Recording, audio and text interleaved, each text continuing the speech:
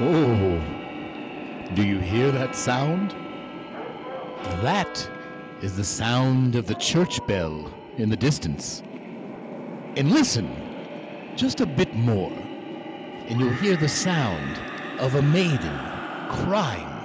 Or is it her ghost? And if you listen a bit harder, you might hear laughter, or perhaps tears of a small child. And beyond that, I think I hear an organ in the chapel, where I do believe a good man may have died. Or perhaps they're summoning a bad man to be alive again. Yes, it is I, Earl Price, one of your hosts of Pod Like a Hole. I do believe the last time we spoke was when we discussed the scariest of monsters in our books. And I am back again to welcome you to the Pod Like a Hole Space Podity Halloween special. Some kind of spooktacular of some sort. Everybody's invited. Everybody was frightened. And the zombies all dance to Bebopalula. And to my right is Eric Eerie Anderson. And to my left, if you look quick enough and you catch him, is Macabre Mark Brandstad. And if you listen right now, you'll hear the three of us discuss some kind of list of things that we might find scary or spooky or haunting. I'm not quite sure. But we wanted to record an episode for you, dear listeners, around the holiday season, because we don't have anything better to do, and we faced a lot of terrifying editing problems with our last episodes. So here we are to discuss top 5 spooky, scary, haunting things of some sort or another. Welcome. Hey, Steve, that was really good, but you got my scary name wrong. Here, check the chat. This is what I would try that again with my correct scary name. Just in the same screen we're in right now. It's in the same screen. I'm seeing it. Looking, it's stupid. All right. Oh, yes, I'm sorry. We got rid of whatever I called him last time, and unfortunately it wasn't for good. Now we have Scarrick Disembodied Henderson. Thank you so much. Well, folks, I do have to tell you that our friend Eric does work in the school district, and Mr. Henderson is what the kids call him behind his back. Maybe he's making a reference to Fast Times at Ridgemont High. Maybe he's implying that I'm a creeper. Hey, what the hell? It's the holidays. Yes, but here we are because I wanted to do a B-side that we could release in Halloween, so let's do it. Yeah, let's do it. Mark has struggled mightily with this. Yes. So let me explain why. Yeah, we want to talk about spooky music. I mean, what could be more fun, Mark? What's your beef, man? You know.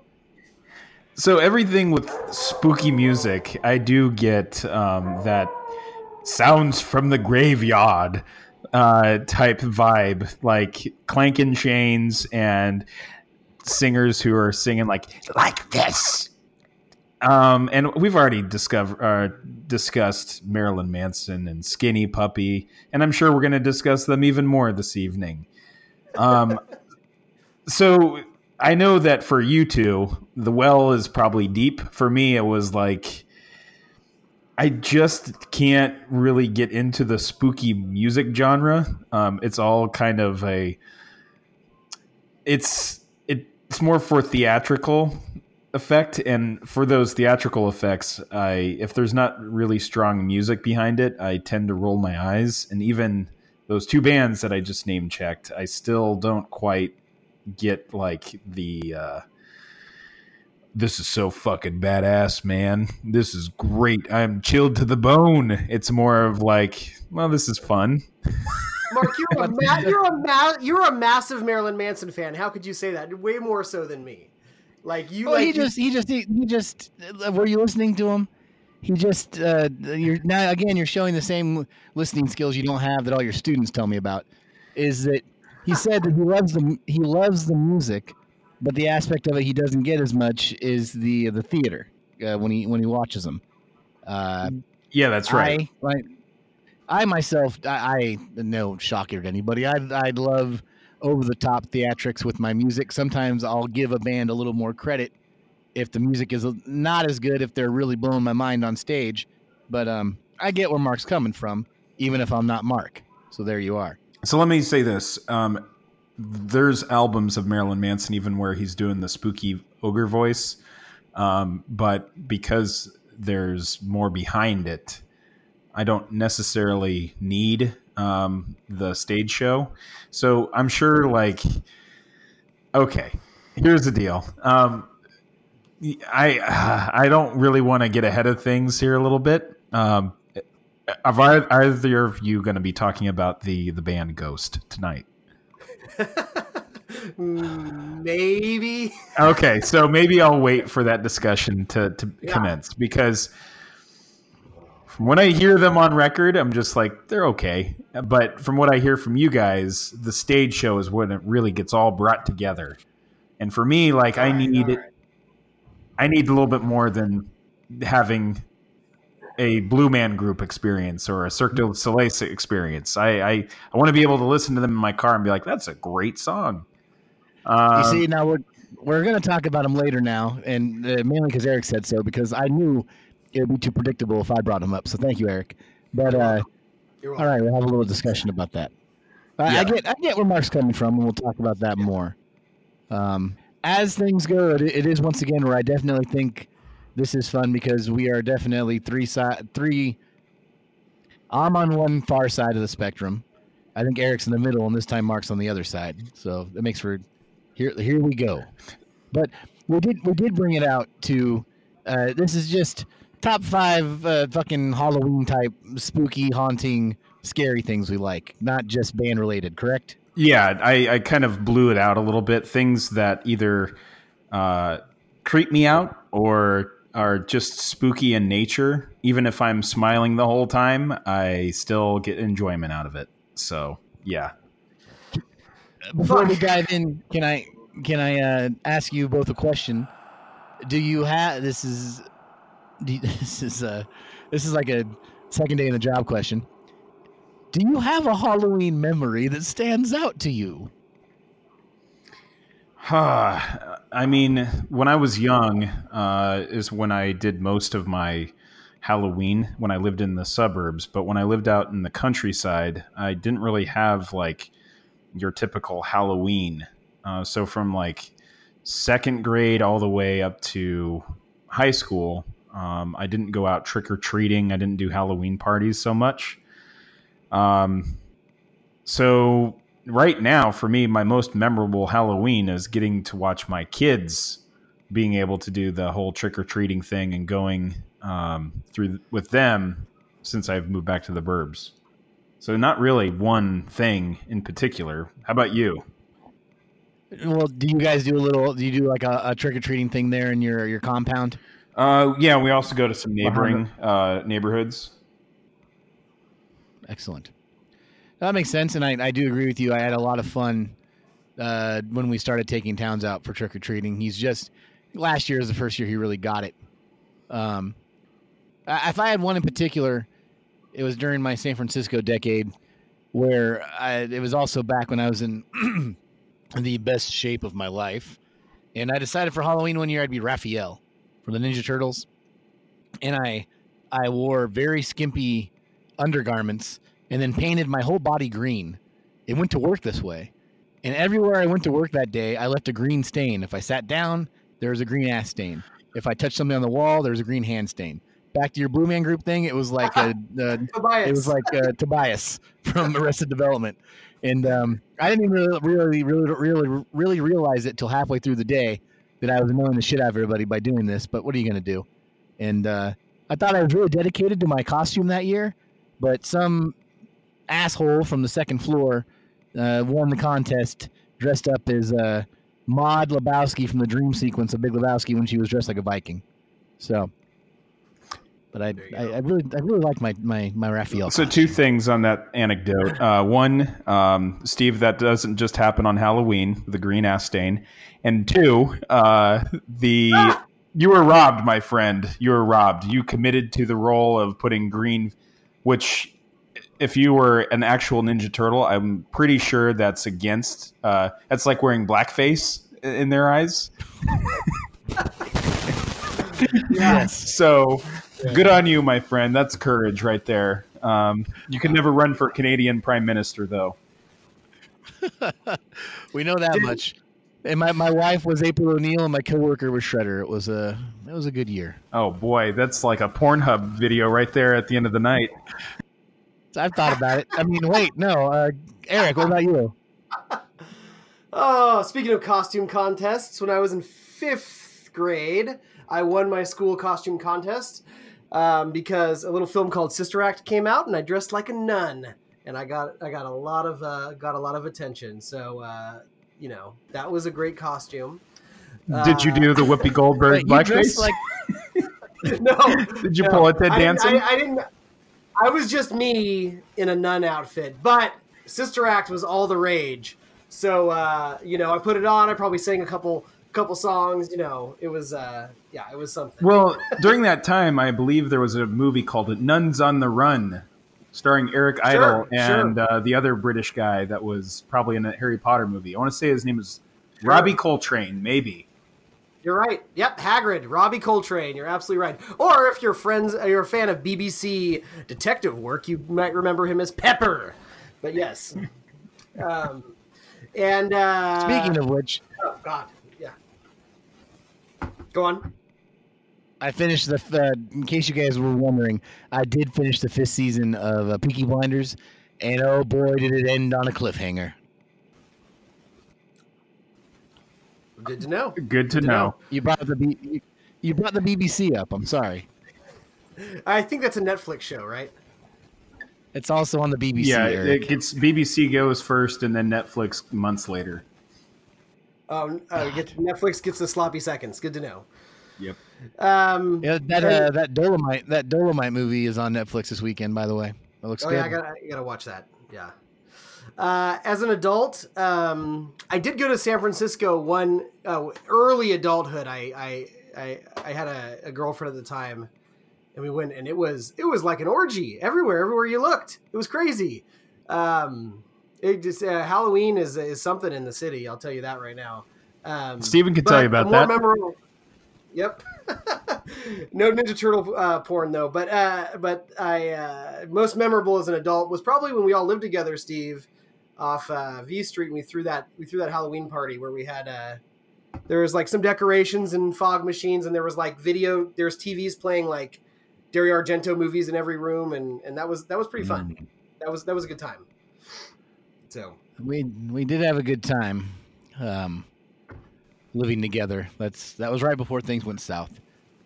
And San Francisco, yeah, it's for a second you think it's cool, the Halloweens in the St. Patty's Days, and then then you got your Folsom Street Fairs, your Santa Cons, your Beta Breakers, and you realize one day that every weekend there's an excuse that people take to get in just mobs and travel from one side of the city to the other drinking all day long, and it's exhausting.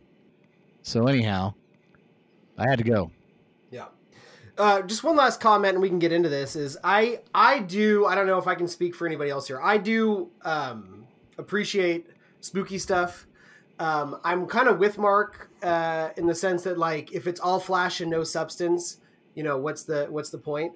But I do like, I'm a pretty big horror movie fan, but it has to be good horror. And I think horror, more than any other genre, is way more misses than hits. You really have to dig through stuff to find something good. But when it's good, it hits you on like a visceral level, which I think is probably why I like it for the experience. So that being said, I would have loved to have talked about some horror movies, but I just stuck to bands today because I thought that's what we were doing. But I'm glad Mark has something else to talk about. So what I'm going to do is I'm going to pair each of my bands with a good movie to watch with it, and I'm going to do that on the spot. So we'll see how I do. Thanks a lot, Mark. Yeah, no, but what you're saying, Eric, is true. And you're more of a horror movie guy than I am. But when I do like a horror movie, it really sticks with me. And that's why Evil Dead 2 is one of my favorite movies, even though that's more of a horror comedy, but still. Horror comedies count. They count. Yeah, that's like in the top 20 movies of all time. No hyperbole, I tell you. And I was going to say something else. I can't remember now, so edit that out. All right. Round one of Halloween talk things. Eric, we're going to start with you. I heard you just crack a beer. You know that's against the rules. So be careful for the rest of the night. Not on All Hallows Eve. Anything goes, including cracking a beer with Steve around. All right. My number 5 is, let's just get it out of the way. I did put Ghost on here.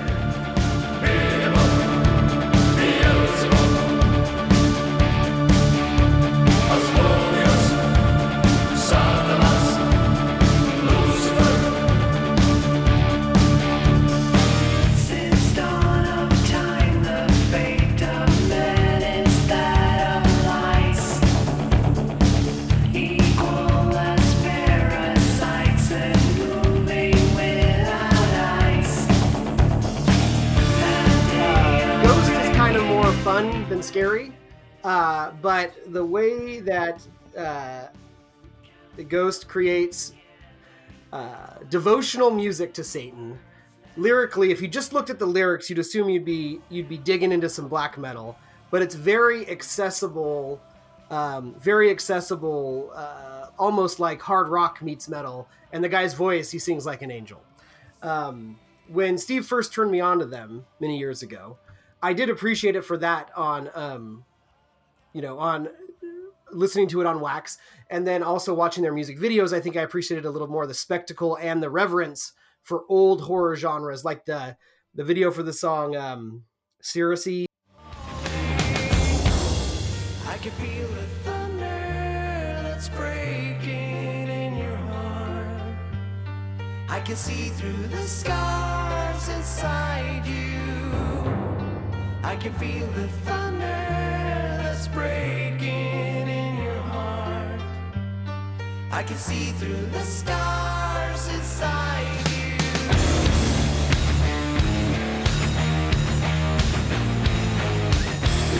Looks like it could have been directed by Argento. It's an awesome music video.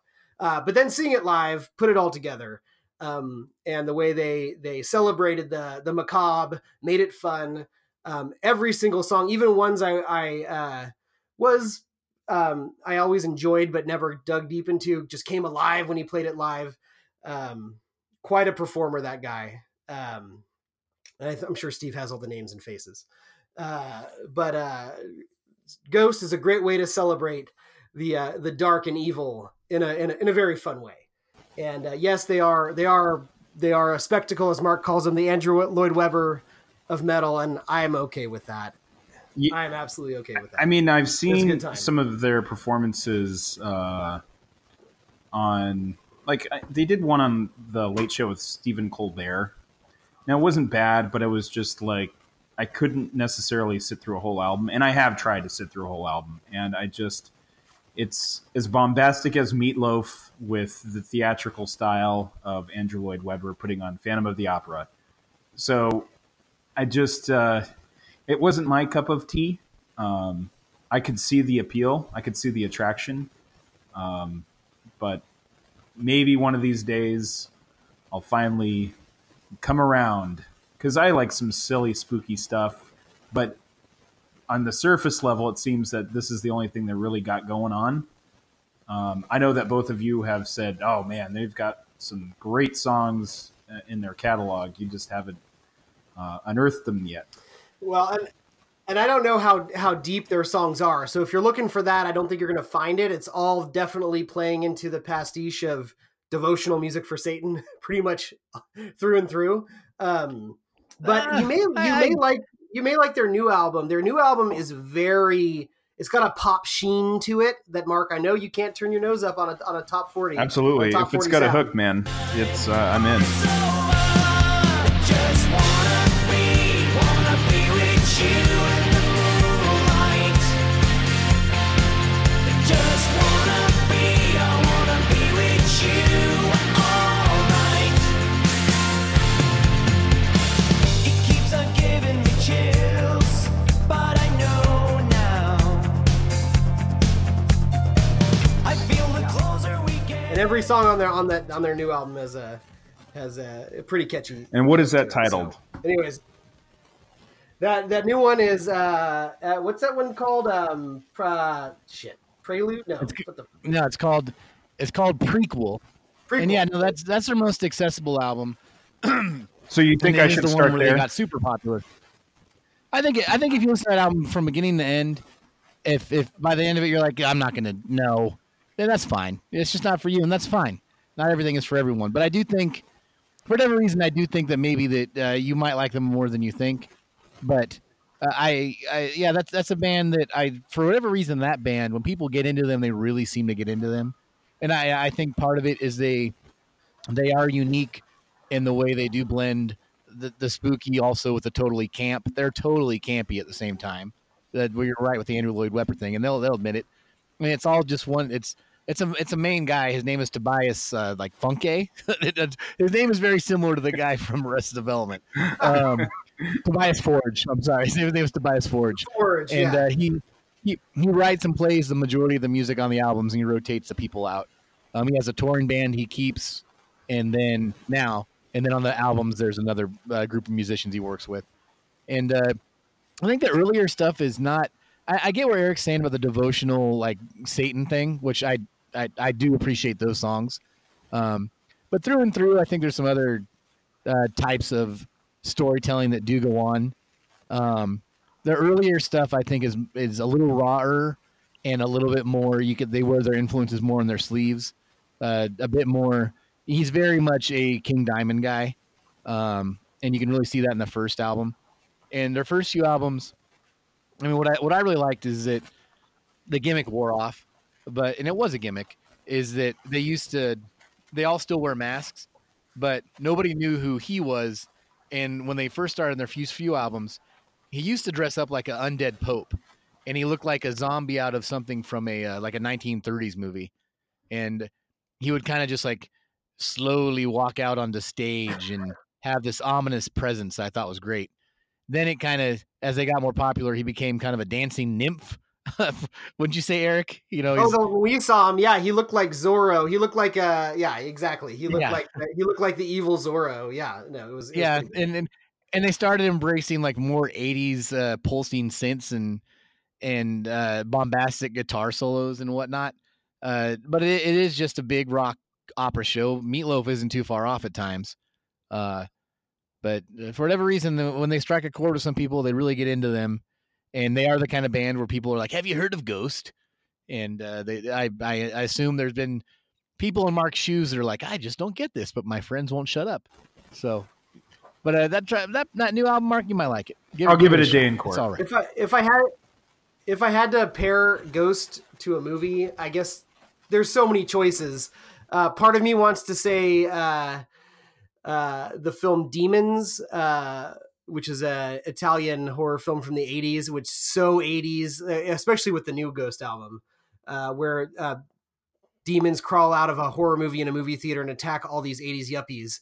It's absolutely preposterous. But if I had to think about Tobias as a character from a movie, I think of the film The Witch, and you only see the devil for about 30 seconds where he pops up. He looks like Mick Jagger in this weird old Pilgrim film, and he says, would you like to live deliciously? And it definitely captures the Tobias Pope of evil in that scene. So there you go. They did start coming up through like the real metal scene, if you will. And I do remember when I did live in San Francisco is when I was getting into them, and I was talking to my friend Jeff, who Jeff's a total like real like metalhead of like the guy he wants to he wants to listen to the most underproduced black metal from the coldest place in the land, and he was into them at the time, and they definitely got really big really fast, and I think a lot of people got out of them, a lot that liked them just because for whatever reason they were like, oh god, these guys are too popular now, and they are very popular. Like they're definitely uh, are Hot Topics still around? I think they're still around. Are they still around? Yeah, I was at a middle school today and I saw a kid with a ghost shirt on. Okay, So, yeah, and my little son wears a ghost shirt, and but the first song they got really popular with was called "Ritual." I think that song is actually also a great place to start. Just that song "Ritual," it is a very special song. So that's a fun one. But Mummy Dust. I don't think you start with Mummy Dust. That's more. No, I just enjoy that. I just enjoy that track quite a bit. All Yeah. right, Anyhow. next person, go. I'll go. We'll have Mark. Mark will round up. Mine is a very very well known band, and it's one to different levels. I think both of you guys do enjoy, probably not as much as me, but it's good old Iron Maiden. And of course, Iron Maiden, they started way back in '75, and the only consistent member has been their bassist, Steve Harris. When I do think of Iron Maiden, Bruce Dickinson is the one the majority of us think of. He's the vocalist for the majority of the band, and his soaring operatic vocals are really what gets you when you're thinking of these dark operatic songs. And they're almost as much of an opera of whatever is going on at my neighbor's house. She's still talking about Taco Tree, I think, but now she's doing some kind of moans, possibly chants. I am really not sure what's going on with Gina tonight. Eric, just do me a favor, and if I disappear, tell my wife and kid I love them. And Iron Maiden might not be the first band you think of when you think of, scary and spooky things. But when I was a kid, my dad was an Iron Maiden fan, and I was captivated by the artwork on their albums. And it was the first time I really remember like thinking that something related to music could take you to a weird, spooky, demonic place. You look at those old, and they were made, man. Iron Maiden albums were made for record sleeve albums. You could pick one up and just stare at it and see all these little details of people crawling out of graves or a demon in the background flying around, and that visual element was there. And of course, they had the mascot Eddie, who was kind of a zombie, and everybody knows who Eddie is, and Eddie really stuck with me, and I liked the idea of Eddie, but like Eddie also scared the shit out of me. And on top of that, Iron Maiden just had some great metal songs that were melodic but hard, but also they would take you to these places that were pretty cheesy, but also at the same time awesomely spooky. I mean, I think Iron Maiden did more to popularize the number 666 than anybody else did on this planet. And very often Bruce Dickinson would sink back into this operatic voice that was like, I guess, like an Andrew Lloyd Webber type thing.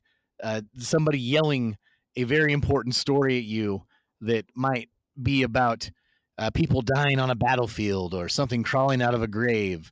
I don't know, the element of bloody tales of warfare and possession matched with their album covers struck a chord with me when I was like 5 years old, and I think I never got fully away from it. So Iron Maiden's my number 5.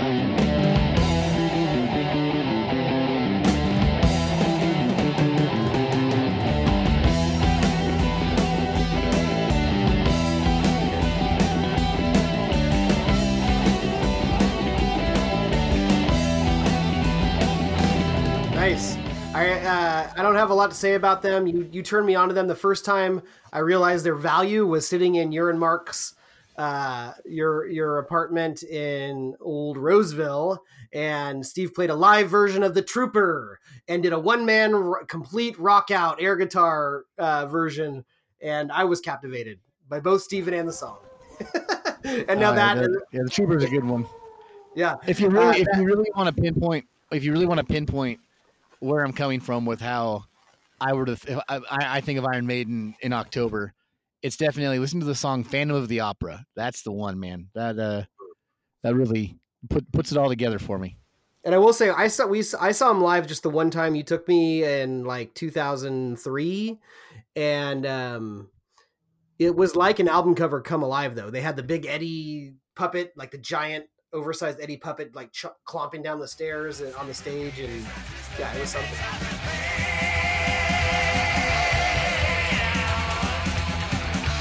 Standing in a Wednesday, you wait for the curtain to go.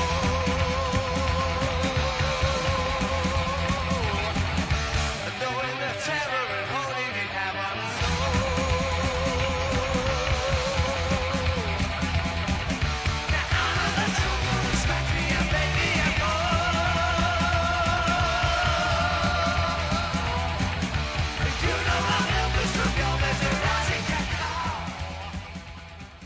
Mark, do you have Maiden opinions? Yeah, no, I've always appreciated Iron Maiden. I was introduced to them even before meeting you through one of my sister's old ex-boyfriends. He had quite the music collection, and he was a Maiden fan. And so I borrowed some of his cassette tapes early on as I was kind of learning and discovering music.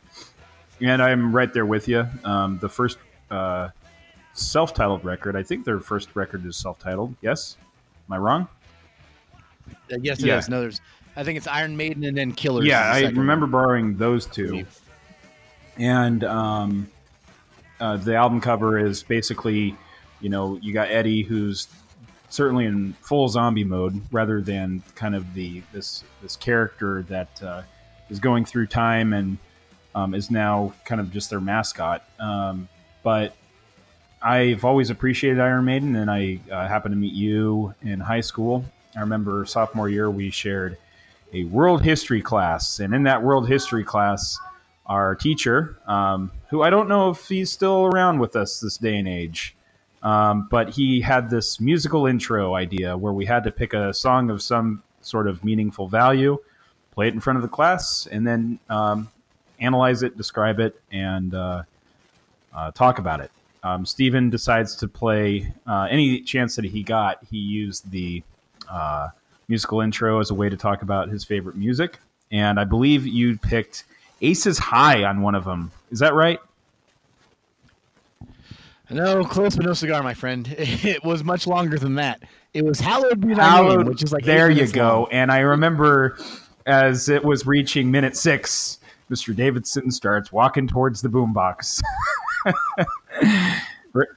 He was like, yeah, is this going to go on? How much longer is this going to go on for?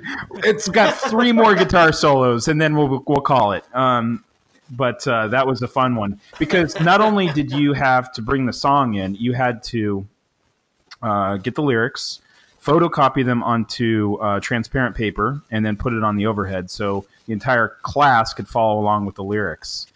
And I just remember just Steve sitting in his chair, pretending like the rest of the class didn't exist, and just rocking out while everyone else was just like, okay.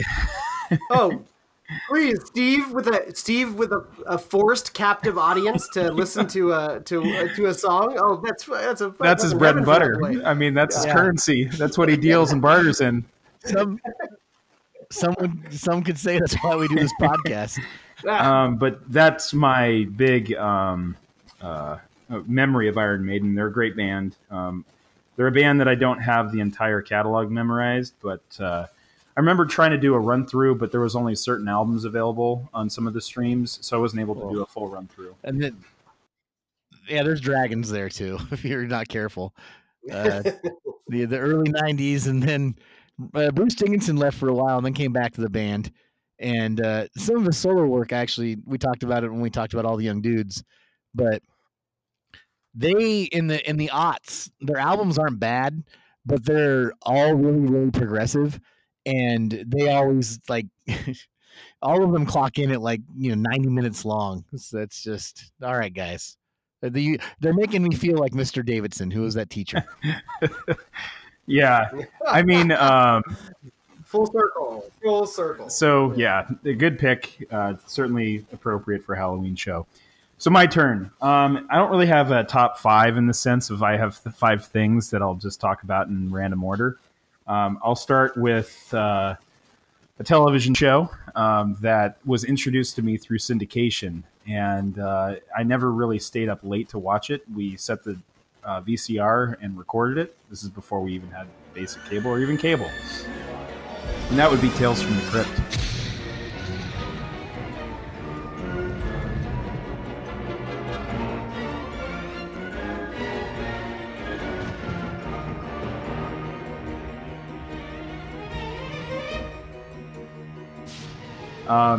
There's something so silly and goofy about this show, with obviously the Crypt Keeper introductions.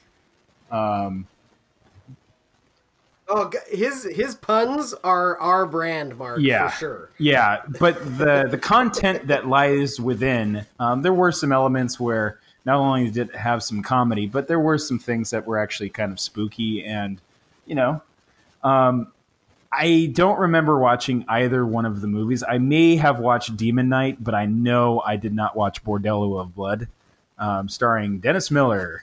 And I'm sure he was just saying cha-cha and talking about, Nancy Pelosi. Or maybe not. I don't know. I think Corey Feldman's in that one boy. too. And it's a very much an erotic adventure. I didn't have time in my research. I should have. I understand that there's a music video of the Crypt Keeper rapping called the Crypt Jam. Oh, motherfucker! That song is great. And by great, I mean you'll never forget it once you see it once. It's something. I'm gonna put a little clip in this episode right about yeah.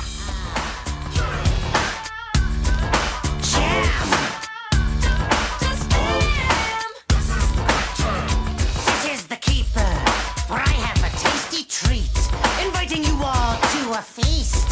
Only the best of fiends can come. We'll have skeletons of fun. So come on down to the Keeper Zoo. I'm sure it will get rave reviews. Be on time if you can. But this is the Crypt Jam. And I wasn't that great. So yeah, I can't wait to get off mic and actually watch the music video. But what do you guys think of Tales from the Crypt? I didn't have HBO when it was in its prime, but I remember going to a friend's house who had it and watching a particular episode where a vulture pecks a guy's eyeball out while he's like trapped under rocks, and being totally creeped out by it, and then revisiting it later and realizing like, yeah, they got Robert Zemeckis and they got like awesome directors and a really good cast and pretty good special effects for the time, and it was a cut or two above your average like late night scare shows, i.e. Your Tales from the Dark Sides. Yeah, it was great. Yeah, Tales from the Dark Side. I never actually got. That was just a movie, or was that also a TV show? Oh, that was a show. Oh, it was a show Okay. first. Yeah, it was a low budget late night anthology show. Remember- They had this theme song that was, the Oh, theme God. song is, there are places that you can't quite see beyond your peripheral, and There is an other side. Yeah, a dark side. during the day there is light, but at night there is dark, and there is a dark side. It has this creepy music playing, and then when he says there is a dark side, they drain the color out of the screen, and it goes. It's the most scary goddamn opening to a TV show.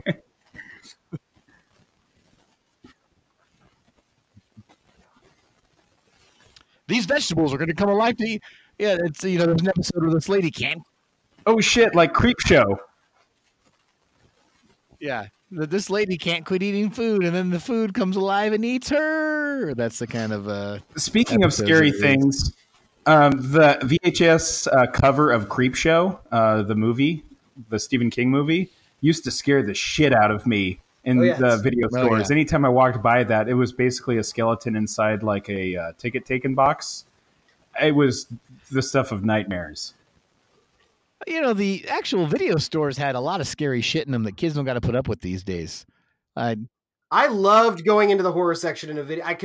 My parents would never let me rent anything, but I loved looking at the covers in the horror section. Yeah. I thought it was awesome. Yeah, Creepshow. You know, Creepshow was all right. It was kind of goofy. I mean, you had Stephen King growing moss on his genitals. But, Yeah. Oh my god. Yeah. But man, what the real fucking terror was Cat's Eye. Oh, That god goddamn damn fucking movie, man. What? That movie, like the first few sections were, you know, whatever. But that goddamn troll coming out and stealing Drew Barrymore's breath at night, that was the scariest thing to me as a kid. Oh no. Dude, Cat's Eye, just walking by and seeing that fucking like cat and then the troll thing. Yes. That might still scare me today if I think about it too much. I remember one time I sat and my great grandma had a really old house in Lincoln, California, and I watched that damn thing, and then I was so horrified by that fucking troll that I took a chair and put it right in the middle of her kitchen and just sat there. And she came in and asked what I was doing, and I said, I just need to like I said something along the lines of like I need to see all the walls at the same time. Because I can't have one of these trolls sneaking out of the wall when I'm not looking. Yeah. Ugh. Oh man. To answer your question, I love Tales from the Crypt. I've probably seen 20 episodes tops, but I liked every one of them, and I just love the Crypt Keeper. Period. So yes. That's a great story. Nice. All right, Eric, take it away. All right, my number 4 is one I don't talk about much, but it's something I discovered in my forays into electronic music. And it is when you listen to it, you hear very sparse beats that are made up of off-timing, echoey drums, and things that sound like chains or dirt hitting the ground, echoing over and over. And then they cut in some vocal samples that are tweaked and edited to sound very, very haunting over strings. The artist is named William Emmanuel Bevan, and he goes by the name Burial. Looked inside me.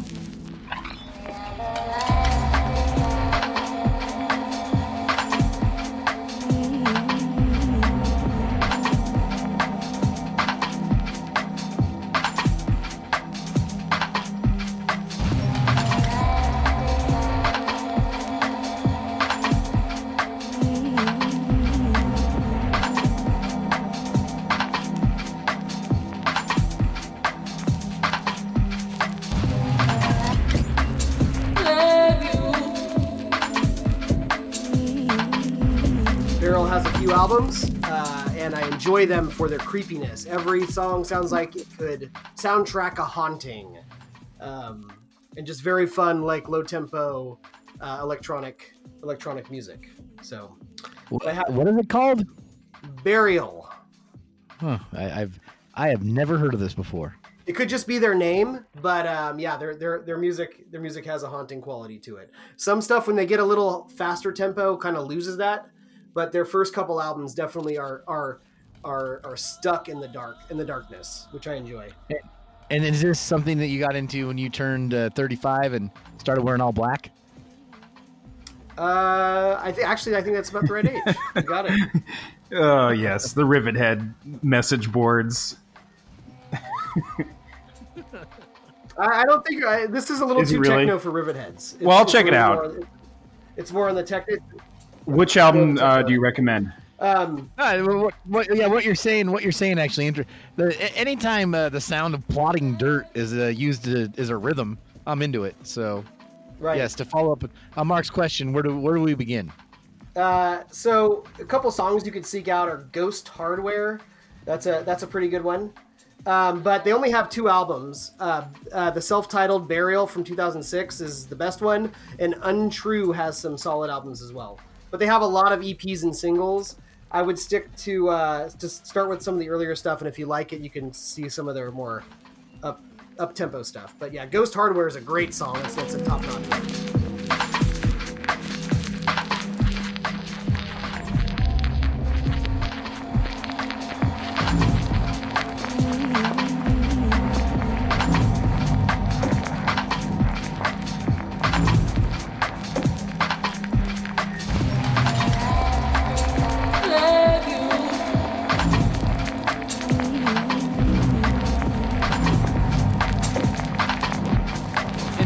I'm glad to learn of something new. That's why we do these things. That's right. My number 4 is a band we've all listened to and we all like.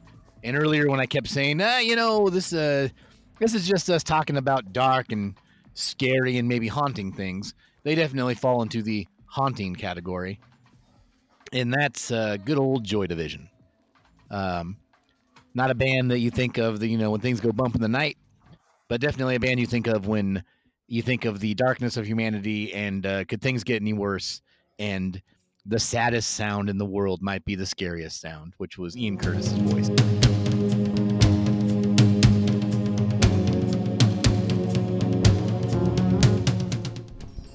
And of course, Joy Division was Ian Curtis on the vocals, but there's also Bernard Sumner, Peter Hook, and Stephen Morris, who went on to become New Order later. But Joy Division are the ones that really are of my soul. Much like my neighbor next door, who keeps yelling things. And I apologize if I keep getting distracted by it, because I don't know I think she said she's going to the taco tree? I don't know what she's up to this time. Hunting by the rivers, through the streets, every corner, abandoned too soon. Set down with you.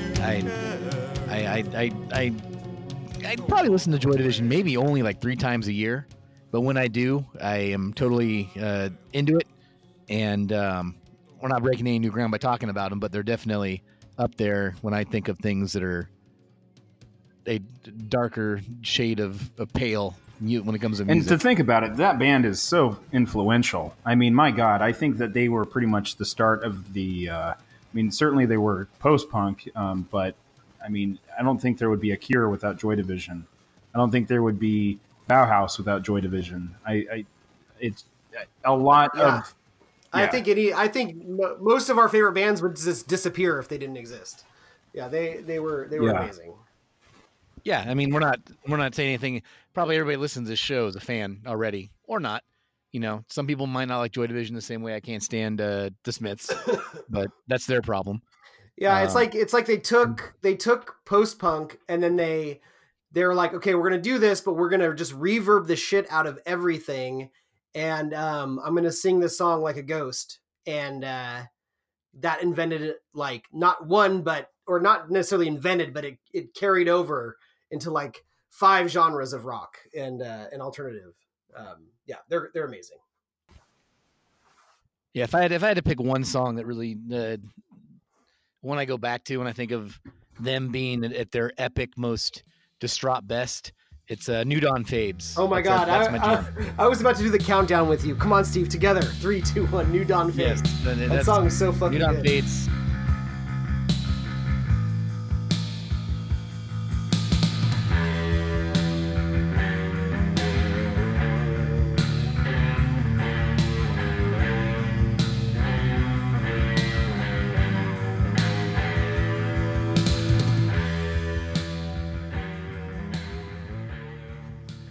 My favorite Joy Division. I don't want to say Dead Souls because we already kind of talked about that, but I love that fucking intro. It would probably be Atmosphere.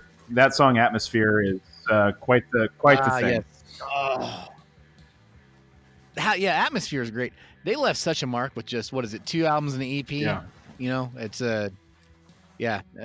they were so good. They were great.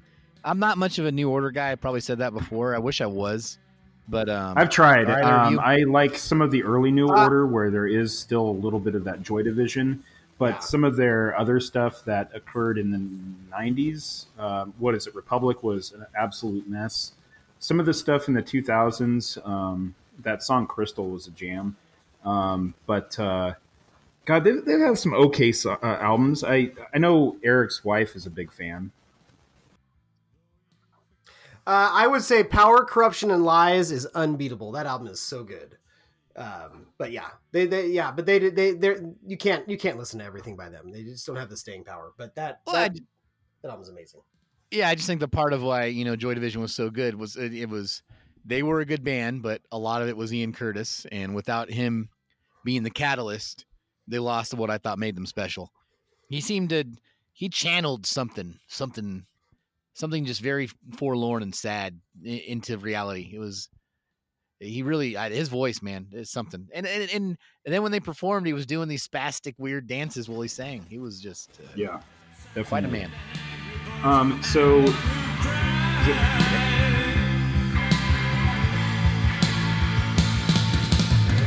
We'll give you everything and more. This pain is too much, can't take much more.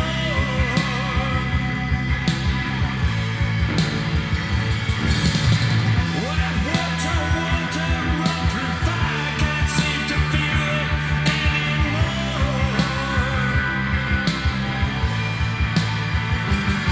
It was me.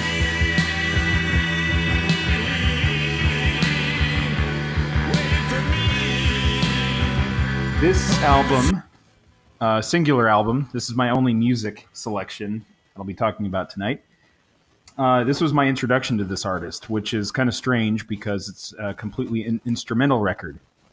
And that instrumental record is Black Aria by Glenn Danzig.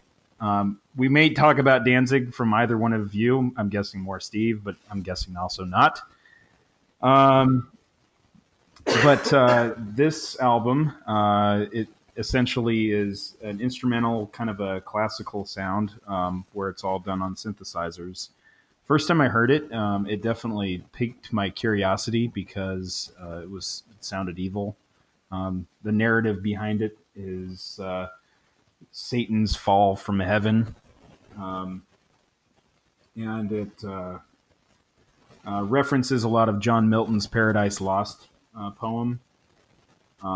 It's a good one. It's a good one. I mean, if it definitely has a lot of atmosphere, and kind of has that Hall of the Mountain King kind of aspect where you're kind of imagining these things taking place rather than having the lyric take you there. I do enjoy a lot of Glenn Danzig's work, specifically his first through 4 albums, Enthrall, Demon Sweat Live. He's very an interesting character. Some of his later work, 5 and on, I have not delved into because things apparently kind of took a turn for the worst in terms of the quality. But those first 4 off of Rick Rubin's American recordings were quite something. Those things are all-time classics, but this one here actually does have a little bit of, I don't know, foreboding, a little bit more so than Glenn Danzig asking if he's evil and Mother, Don't Tell Your Children to Go My Way. And as much as I enjoy those songs, and I think that if I'm going to pick anything that kind of is more of that creepy vibe, it would be this instrumental album.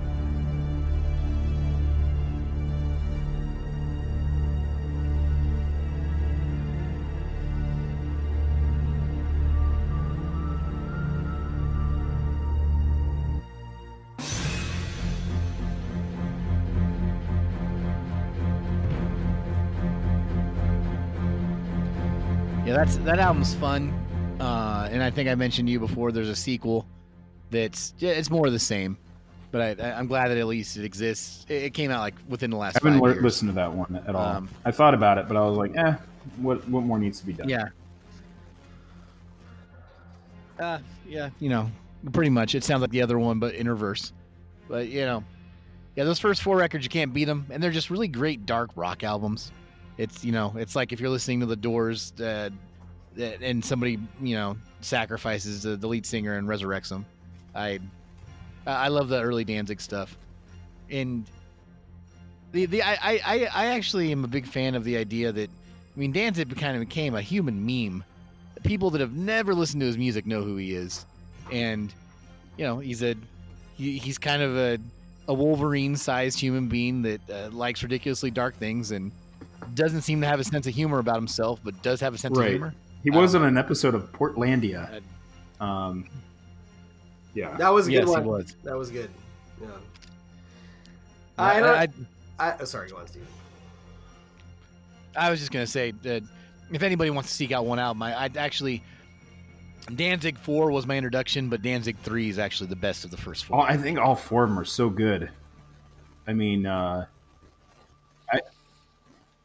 The production is what I like about them is that they all four sound like they could have been recorded, with the exception of some of the more electronic songs on Danzig 4, of which is not overpowering, but there is some flourishes. Even though they came out over a period of about 5 to 6 years, they all sound really consistent to where all of the songs are about of the same quality and they all have like the same level of production value. It's it doesn't sound like it sounds like that same exact band with that same exact singer with that same exact producer did Yeah. all those in one. I love long his week. ballads too. Like Sistina. God, that song is so good.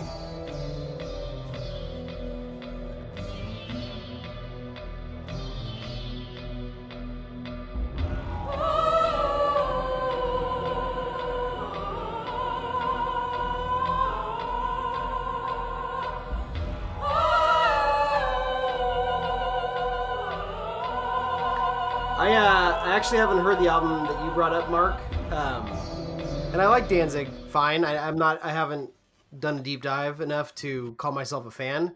I think I'm more aware of some Misfit stuff, but that being said, somewhere there's a video footage of me performing Mother when I was doing acoustic punk at the college open mic night that I used to do every week.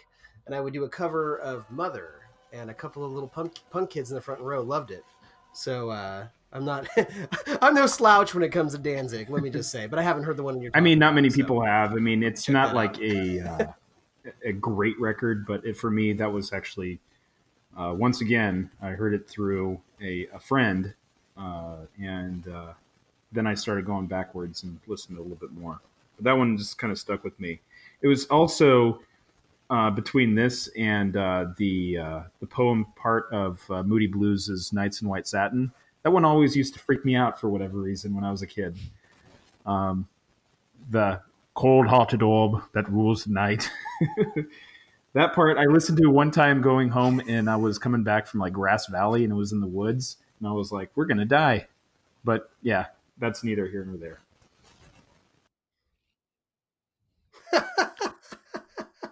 Hey Eric, when you did that those acoustic punk night, were you wearing that like hacky sack hat that you had?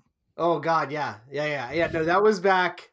You met me at the tail end of that era of my life when somebody else was dressing me. My God, yeah. Yellow pants and clogs.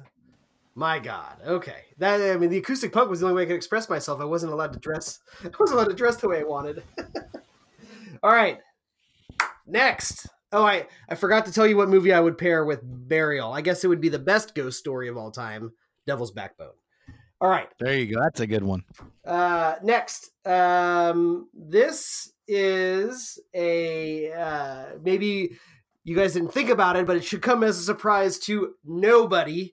That back when I was deep in rap music, a little Sacramento gentleman named Brother Lynch Hung wrote some pretty terrifying songs. 9 o'clock, y'all. Now I'm the type of nigga that'll leave a horse head in your bed. Sleep with your wife, then commence the knifing.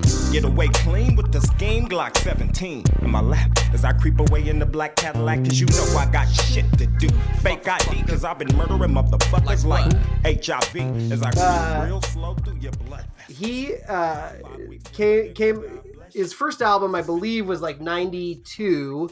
And by 95, he was putting out an album called Season of the Sickness.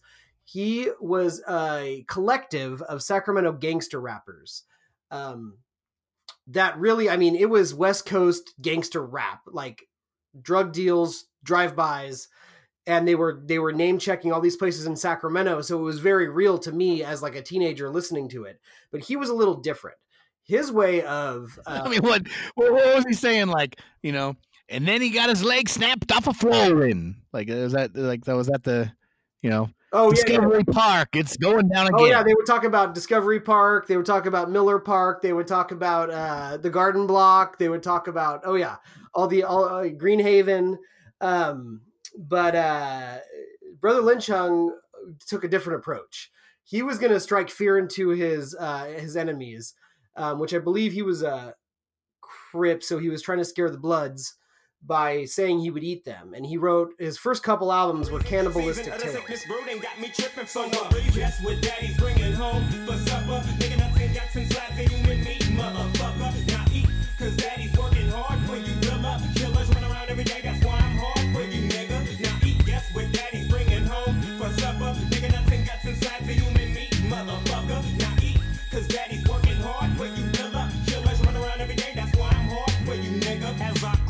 Picture every human that I seek. Slabs of human meat, cause my kids gotta eat. Our lives kinda deep, dark, up in the cut.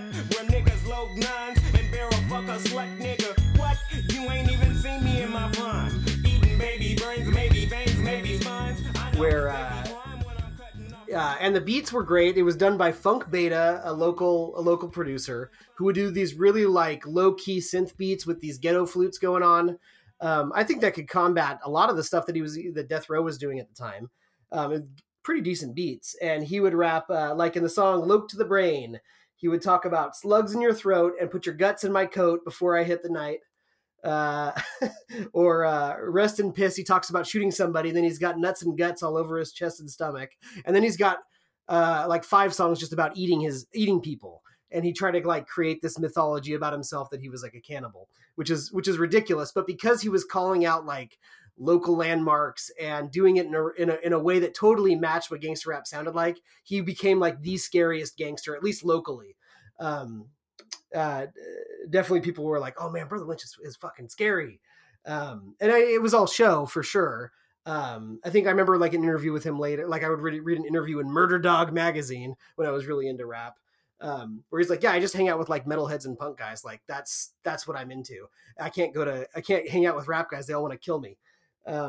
Anyways, so Brother Lynch, absolutely ridiculous, over the top. And he went on to take that to new heights with like horror rap, which became a thing. I believe he and Tech Nine like did a couple albums together. He had a song. We might hear a little bit about horror rap later. Yeah, he would talk a little bit about. He had an album called Manable Lecter or whatever. Like he took it pretty Hollywood as it went on. But it's undeniable. The guy's got a really good flow. Like the guy can change up his speed throughout his rapping. That's pretty impressive, especially for gangster rap, where actually technique takes a back burner over like street rapping and all that stuff. Just call me Agent 002 block. I got that 9mm Glock and ready to put one in your knot. Just call me Agent 002 block. I got that 9mm Glock from the reps to the depths of the 002 block. With a Glock in a pocket full of that sex. You better wear a bulletproof vest. When I'm at your set, better pack you a tech, cause I'm at your neck with a clip full of that shit. Nigga, don't trip when I put one in your dick. That rip gut cannibal Hannibal shit. Nigga, nuts and guts all over my chest and stomach. Running to the light, do my strap in the back. Twist me up a second. So, Brother Lynch Young, at least for a couple albums, was a force to be reckoned with. He had to make my list. Eating baby brains, baby guts, baby spines. Oh yeah, baby killing's fine while I'm peeling back the neck. Yeah, he had a song about killing babies. That was something. That was really something. So, yeah, not necessarily recommending that to anybody at all, but. Well, Eric, I don't even want to. I'm going to pick for you. There's only one movie you can pair with Brother Lynch. Well, it had to be the movie he made called Now Eat, correct? Or are you talking about Ravenous? No, that's what I'm talking about.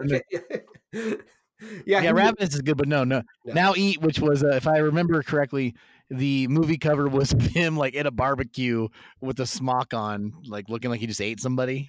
Yeah, blood all over him and like intestines in front of him. Yeah, Now Eat was, once he kind of started going Hollywood, he made a movie where it was like him and his friends, like they all bought houses in Natomas, which you don't know what that is if you don't live in Sacramento, but it was like their idea of mansions and like rapper mansions, and then suddenly somebody like double crosses him and he decides he's gonna, and then he gets cursed by a local witch and then can't help himself. He has to start eating people. He can never be satisfied until he eats somebody. And anyways, that was him doing some like retconning of his backstory. So, you know what they say. I mean, when it comes to Sacramento artists, there's Magnolia Thunderfinger, there's Tesla, and then there's Brother Lynch. That's the top three. That's right. Deftones. Sorry, guys, you got knocked out of the top three. Yeah. All right. Sorry to take up 5 minutes of your time talking about Brother Lynch. We can move on. Well, it was amazing. Like the entire time, I could hear Mark just wanting to jump in to say so much, but you just shut him out because he has a lot of. My one opinions story on Brother Brother Lynch. I was working at the record store up in Folsom, and him, his wife, and his two kids went to the DMV that was next door. And while Kevin had to get some things done, get his either license renewed, his kids and his wife just were shopping. And he comes in, all probably 5'3" of them, and looking normal, gathers his family, walks out. That's my Brother Lynch story. Yes, Brother Lynch sightings. Yeah, it's a thing. Sacramento gangster rappers. They're just like you and me. They need driver's license like everybody else. Yes, and another man that may or may not own a driver's license is Denmark's King Diamond, who is my number 3.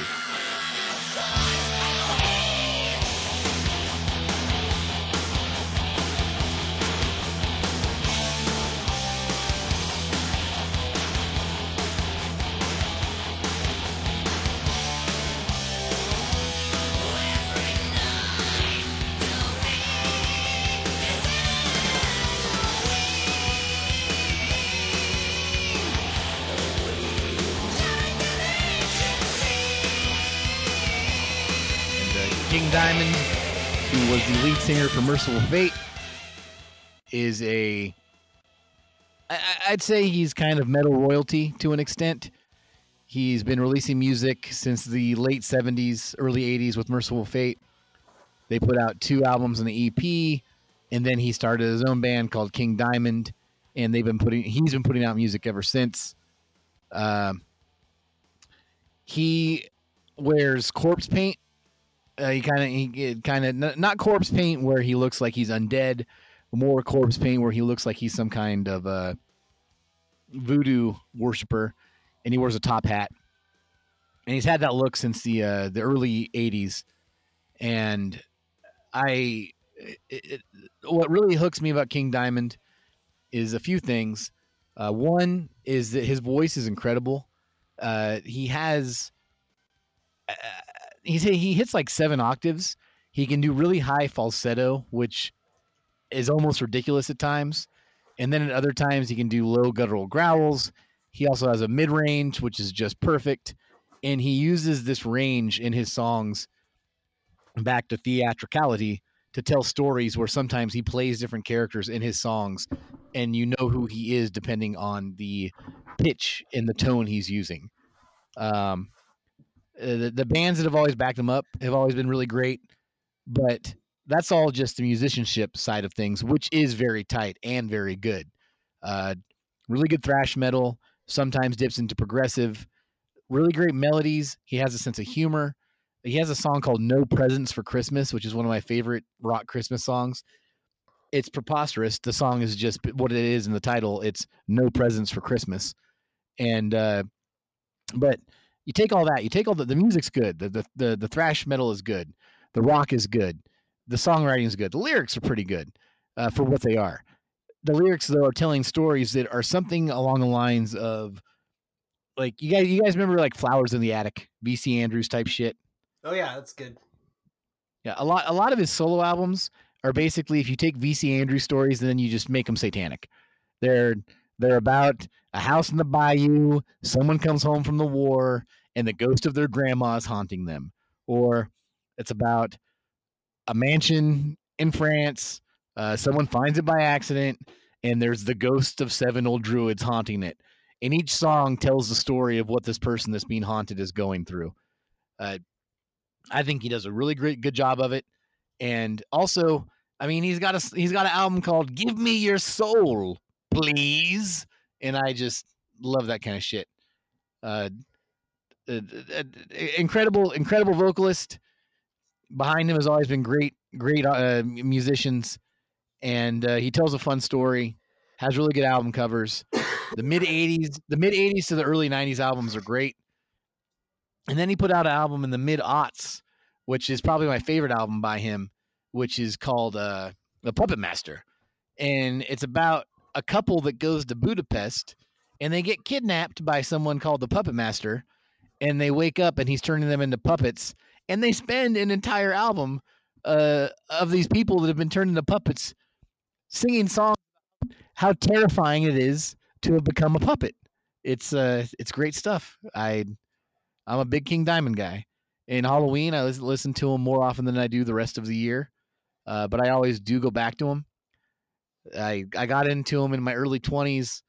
I don't know how it exactly happened, but for a brief stint, I was playing music at a bar in Sacramento, like once a month, and it was only because I was friends with one of the guys that worked the door. No one came, no one cared, but I started putting on King Diamond albums because no one was listening. And one day, some British guy comes up and says, "Oh yeah, King Diamond," and that always stuck with me. That made me very happy. And that song was "A Mansion in the Darkness," which right there, I mean, the song title tells you everything you need to know. It's a mansion in the darkness.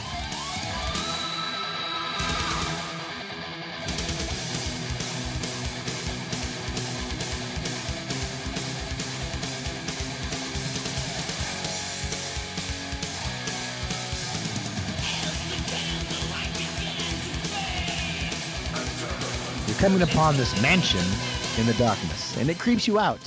But I tell you what, the guitar riffs, they're not creepy. They're goddamn great. And I could talk about King Diamond all night.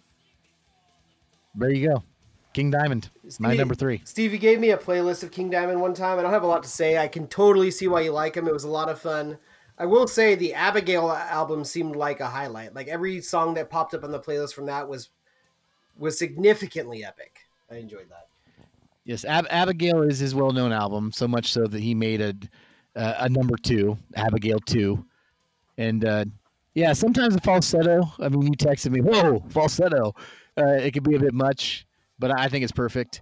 One song I think if people want to check out the more palatable, less dramatic side of King Diamond is seek out the song Come to the Sabbath, which is during the Merciful Fate days.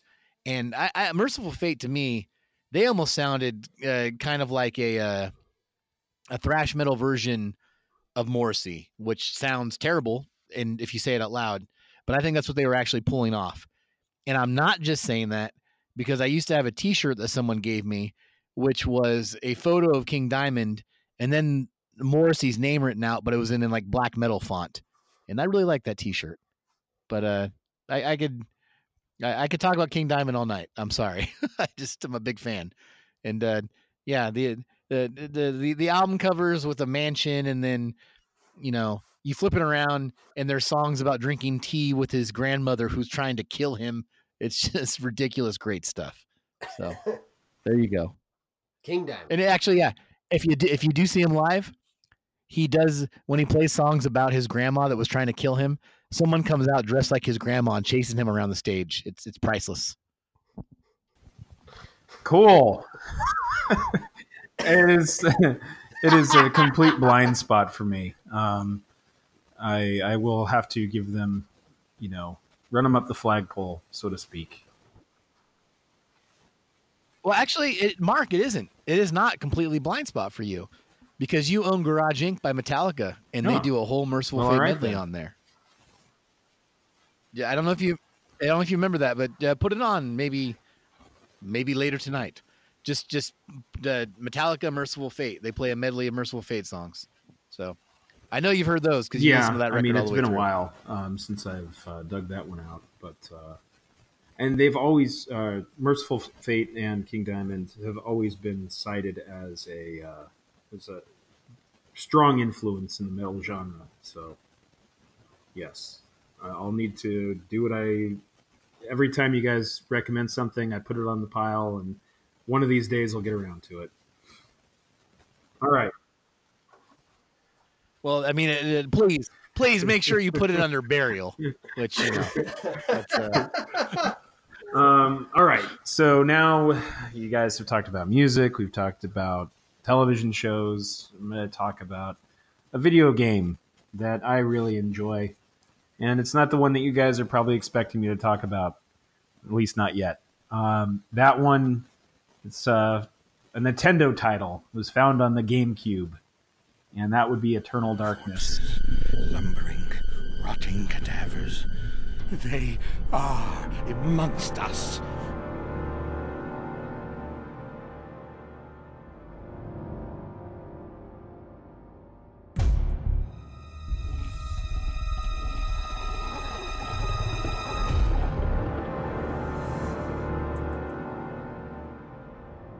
It is one of my favorite all-time psychological thriller spooky games. I remember playing that. I thought you were gonna say Luigi's Mansion. That was a close second, because there is a Luigi's Mansion 3 coming out, and just read an Onion article on some of the things about Luigi's Mansion 3. Apparently, Luigi's not really scared of ghosts. He's scared about the fact that he's been living in Mario's shadow this entire time. So, good stuff. But no, Eternal Darkness is a unbelievable game. It's an underrated game, if you ask me. It wasn't a commercial hit by any sense of the meaning. It should have deserved its own little sequel. It's a storyline that takes place over the course of centuries. It has elements of even some of the Evil Dead. There are parts of the game, and I know we've talked about this on maybe a prior episode in passing, that as she's reading this, the player sometimes starts to lose their sanity, and the volume of your TV starts to go up and starts to go down. All of a sudden, your game starts to crash. It's really designed to really kind of mess with the player as the storyline progresses. There's strong character development, and it's not clunky gameplay. Steve, I know, was a fan of the Resident Evil games. That was a game play that I just never quite got the hang of. It was like tank style controlling. yeah, I do really appreciate some of the Resident Evil games, but I can't go back and play them because I have the patience for slow things, but my God, those controls, man! Even when they tried to update the controls, I still can't get into it. So I know what you're talking about. But this game was pretty simple. You hit this button at this point, and it was just a straight across adventure type game. But just because of what the game makers put into it by messing with the soundtrack, messing with, it was just a really strong immersive game that I don't think has ever been quite touched upon on any of these subsequent future games. But I'm not a gamer by any sense of the means, but this one, man, sticks with me, and I sometimes just have a hankering to want to replay it. But those days are long gone of me probably finding some emulator that could run it, maybe. But anyhow, Eternal Darkness, Sanity's Requiem, check it out. I do remember, you that came out when we lived together, Mark, in Roseville. Yeah, and that's right. You were very into it, and very into it. I do. Yeah, there's the sanity meter and everything. I thought is pretty cool. It is a genre I like. I do like, I guess, psychological horror, but also it had some Lovecraftian elements, and yeah, that's a. Oh yeah. I'm a big fan of the world slowly turning against you, and you're trying to just get your puzzles done, but you're going insane at the same time. I mean, it's a good metaphor for every day at fucking work. Yeah, that's fun. That's a good one. You probably could easily find that in an emulator. I think actually, you don't have a Switch, do you? I do not. No, I've thought about getting one, but just to play old school games. Yeah, I'm pretty sure. I mean, all those modern Nintendo systems seem to have some kind of digital library of almost every era of Nintendo, and I bet you if you bought a Switch, you could probably play that on it. I'd That'd imagine be great. I'd imagine you can buy it from the digital store. Yes, It's probably true. All right, Eric, back to you. Yeah, sure. All right, my next one when we started this was a gap. I didn't know this was probably would have been my 5, but then I actually listened to the music and it quickly rose to my number 2. I always enjoyed this ridiculous human being and how he looks. Mortis.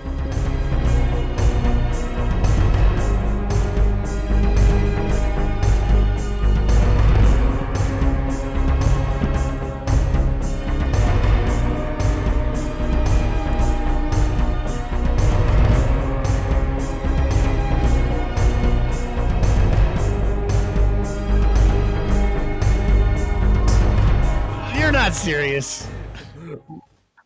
I am made serious. that joke, And you- and there it was. Eric, Yeah, that's Come why on.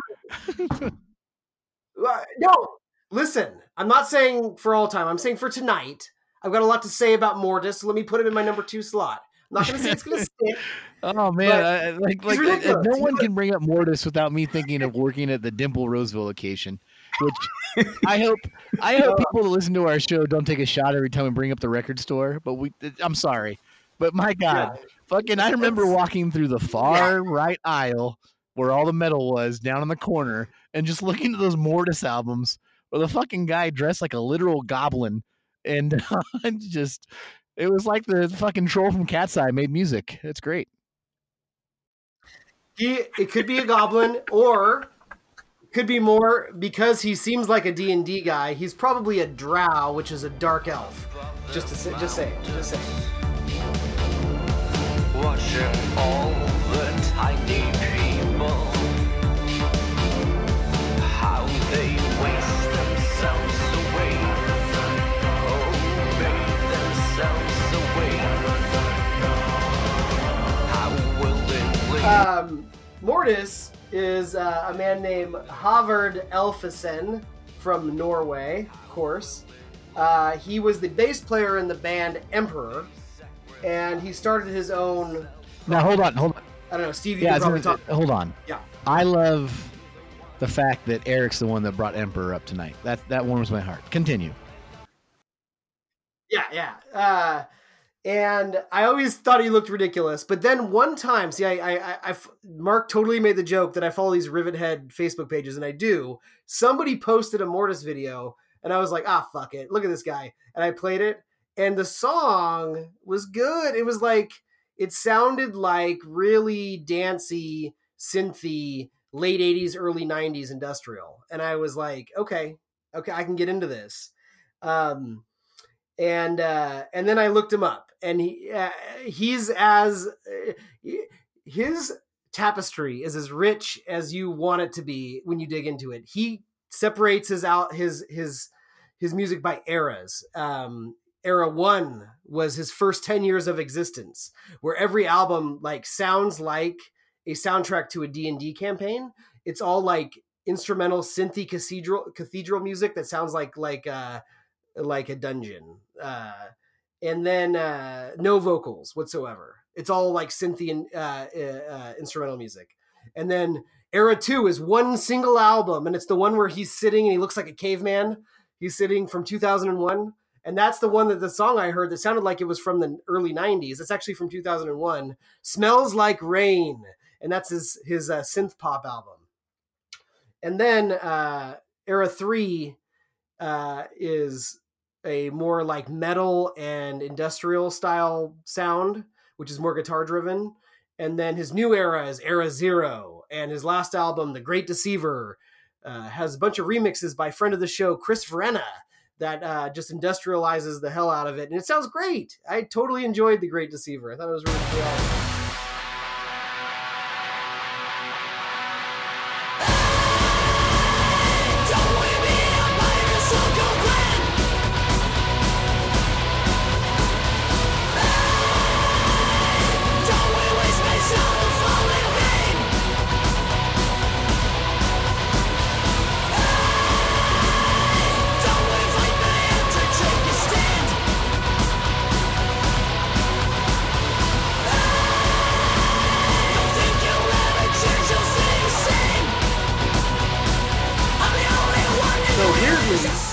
Mortis is a labyrinth that you can fall into, and it's highly engaging. So ridiculous human being, maybe. Definitely looks ridiculous. But shit, make some good music. Why not? I am surprised that you brought him up tonight, but I might give him a real shot. All right, that's fascinating. Check out the song "Parasite God." Check out let's go in order. If you want to hear his synthy soundtracky stuff, check out "I Die in My Dreams." If you want to check out his synthy industrial, it's "Parasite God." And if you want to check out some of his new Chris Verena stuff, check out "The Doppelganger" or "The Shining Lamp of God." Those are both great songs. Will do. Please send me a text. I will use this moment that, when we are talking about things like this, it does, remind me that on the podcast, I'm the guy that's always trying to bring up metal bands when I can. And yeah, the entire genre of black metal and shit, I do adore. And I could probably rattle off any of those bands is one of them in my slots on this list. I'm trying not to because that's too easy, but I could definitely just do a top 5 of bands from snowy places that play dark music that Steve's likes. And yeah, apparently Mortis, he's from that lineage, but I've never gotten into him. But I'll check it out. Yeah, and his stuff never gets too metally. I would say it's all pretty synth and some guitar, but yeah, definitely. I would say it would go more.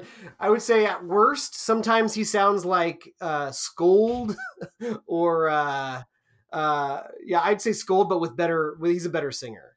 But at best, he's doing something interesting. And when I listen to black metal, my actually favorite type of it, I don't like it. I do, when they do sound evil, I find it amusing. There's actually, what I do go to black metal for is I like it when black metal reminds me of like a very sad holiday or Christmas. If it's orchestral and it sounds like you should be listening to that on Christmas Eve and you're just depressed about the ghosts that might be wandering through the woods, that's the kind of black metal I like. Not as much killing a maiden and offering her spirit to Shagrock. That's not what I go there for. So that's I don't know where when Mortis was an emperor, I don't know which way he swung, but there you go. All right. Well, you're next, Steve. Number 2. Give me 1 second. Mark, what are your thoughts on Mortis? I loved him in The Labyrinth. I'm sure that he played one of Jareth's little minions. He actually more looks like. Have you seen the film Legend with friend of the show Tom Cruise? Yeah, it's been a while, but yes. He looks like the lackey that works for the Tim Curry Prince of Darkness. He looks more like that lackey. That's maybe who you're thinking of. Both Jim Henson creations. Did you ever see the movie World of Warcraft, directed by David Bowie's son? Oh, Duncan Wasn't Jones. that directed by him? Yeah. I'm sure that he was. Yeah, quite I did the not. expert I in did that not movie. see that film. Wait, did you guys actually see that movie? No. Sorry. No. World of Warcraft is not my thing. I didn't see it either, but I really like Moon, but I really hated Mute, so it might fall somewhere in the middle. Did either of you watch Mute? No, I don't think I've heard of that one. I wanted to, but then your review was so bad that I didn't even. Who was in it? It was Paul Rudd and one of the Skarsgårds, and who's that guy from The Leftovers? Justin Theroux. Yeah, and it was a attempt at some kind of Philip K. Dick thing that was released directly to Netflix, and it was very trashy and very bad. So wow, I couldn't believe the same director of Moon made it. Well, there you go. Anyhow, all right, Steve. That's no Moon. That's Castlevania, which is my number 2.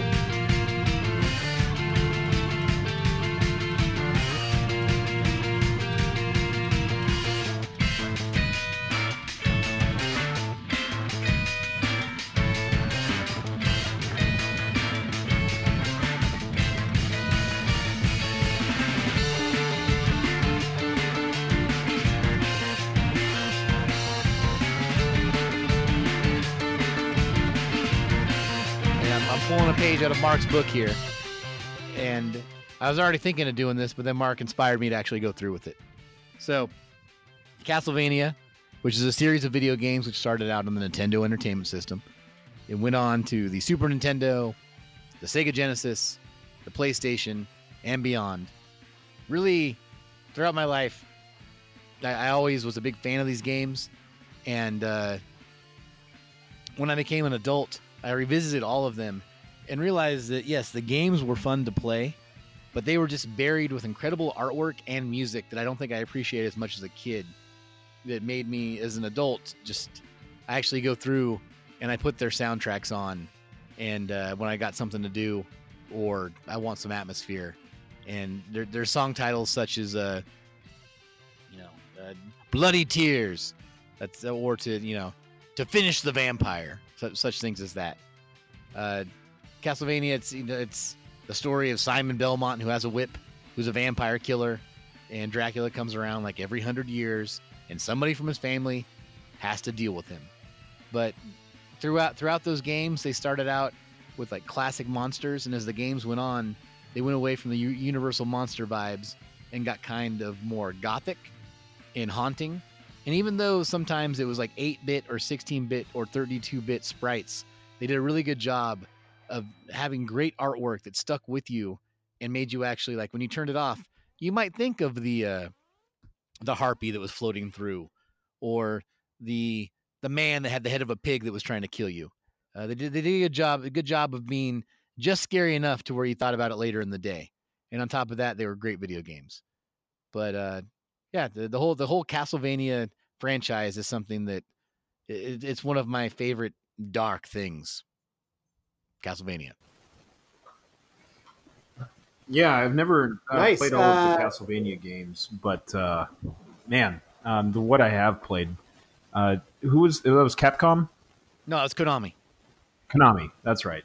And they are kind of hit and miss on how hard their games are. And sometimes if you didn't really want to invest in it, but Castlevania was absolutely playable. Good game. I love those side-scroller action games that don't frustrate you too much. Yeah. And certainly create an atmosphere, and it's for what technology that they had available to them, they still were able to give you something pretty enjoyable to look at.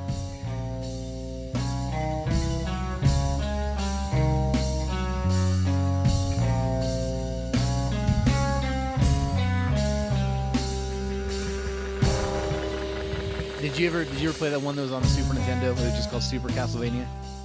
Yeah.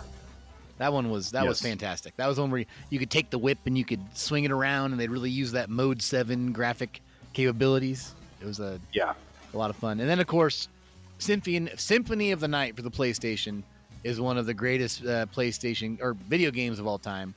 It helped create a genre of games called Metroidvania games, which is Metroid, Castlevania type, going through side-scrolling left to right, but also up to down, getting things in one room to unlock a door in another room.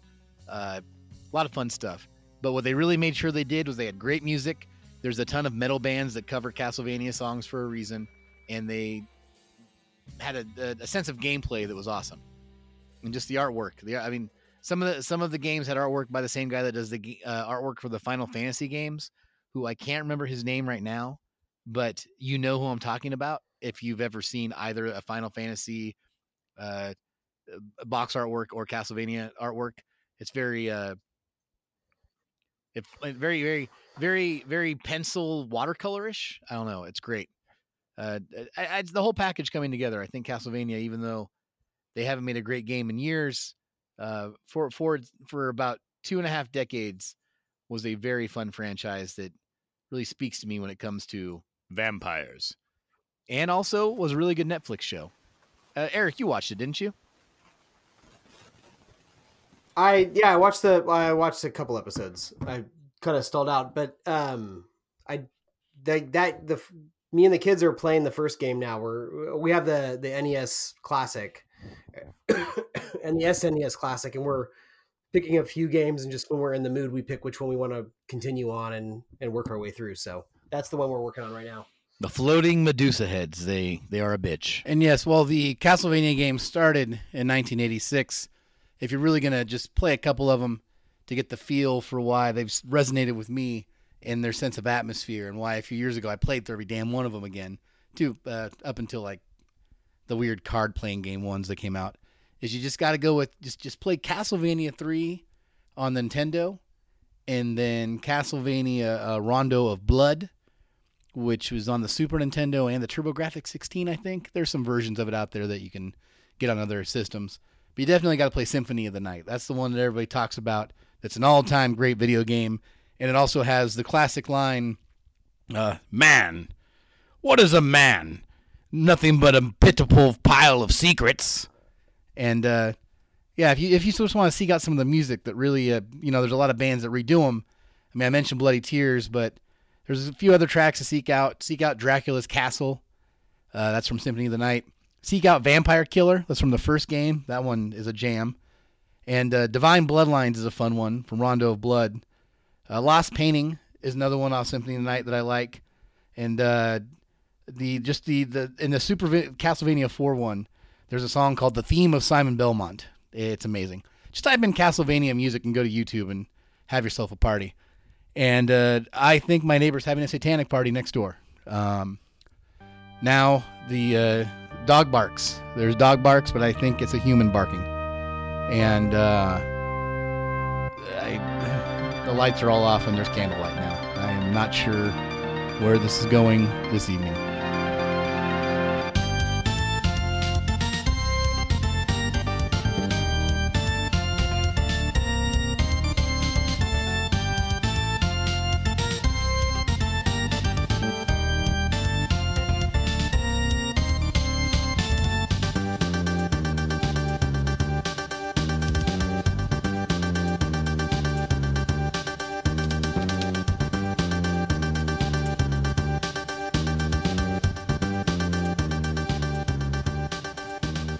Well, we're still in that arena of video games because I was thinking about other things that have spooky elements, and we've talked about this world of Rapture before.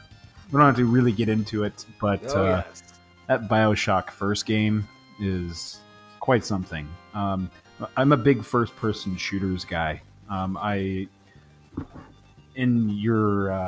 My older age, especially when kids came on the scene, those are good games to just get in there, do a couple missions, blow off some steam, and then get out.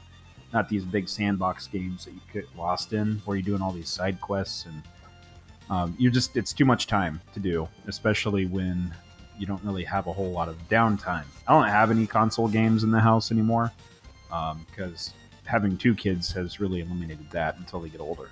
But this game, you're essentially not in a third-person perspective. You are only seeing it in the first person, which you see and hear things going around you. And a lot of times when we would play video games, I would be listening to headphones. And so just the soundscapes and the sound design, and just having to walk alone through the dark, and then sometimes you see little eyes peering out of holes as from the little sisters. The character of Andrew Ryan is essentially republicanism and this whole Ayn Randyism that our former Speaker of the House, Paul Ryan, used to espouse. That's essentially the nightmare scenario of what it's like without any sort of government regulation, and people thinking that in order to really be free, you have to separate yourself from the rest of civilized society, create this so-called utopia that gets dissolved into absolute chaos and madness. And it is a philosophical game. The body count is obviously very high for a first-person shooter. There is a little bit of strategy rather than doing some run and gun. It has a very immersive storyline. Part 2 is just a straight-ahead sequel that really just adds more of the world that you discovered in Part 1. Part 3, though, that game should be talked about in college courses, and it is an absolutely brain-melting ending that I remember setting down my controller when I finished Bioshock Infinite, and just sitting there, just thinking about what I had just played. It's quite something. I've never had that experience through a video game before. Old man Comstock. Oh man, I know the first game is not directly related to the third game, but there is a connection. There's always a man, there's always a lighthouse, and I can't remember the third thing, but Well, at least in that a third girl. game, I think a girl. I think there's always a girl, a man, and the lighthouse. I think that's how they make the connection. and in the third Parallel game, universes. in the third game, there's a Beach Boys song, which is incredible. Oh yeah, God, I love those games. They create a lot of atmosphere, but the best one that really hooks you in is that first one. Andrew Ryan, man, like some of his quotes, like even though he's a despicable character, I sometimes just can't help but think of what is a man, you know? Those whole little monologues he goes on. Yeah, as long as you don't become Paul Ryan, you're fine. Exactly. But there you go. That's my number 2. Well, I enjoy that game, and it does suck you in, and the kids won't even be around me when I'm playing it because the sounds terrify them. Probably. So is that your excuse for not finishing yet, you coward? No, I just don't. My attention span for video games, I like them, but I like a good movie maybe better. I do play it every week in little chunks, and I will say I started the game right after we recorded our Nothing Records episode, our 5-year gap from Nine Inch Nails, and I'm finally now so close to finishing it. So close. I'm in the last area. Well, good for you, because as soon as you're done with it, you're going to jump right to part 3. So, all right, I'll be happy to, because it's an amazing game. Everything you said, Mark, I echo. It's great, and for playing it for the first time, I will say it's enthralling. Yeah, I have weird gaming habits. That's why I'm not done with it yet. If I was a true gamer, I would have finished it in a weekend. well, it's not the first time that you've admitted you have trouble with commitment, so that's fine.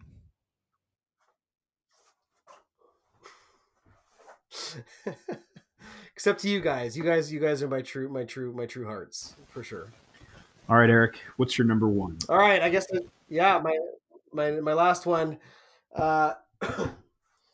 I considered leaving them off just because it's too damn obvious. But I went with Skinny Puppy.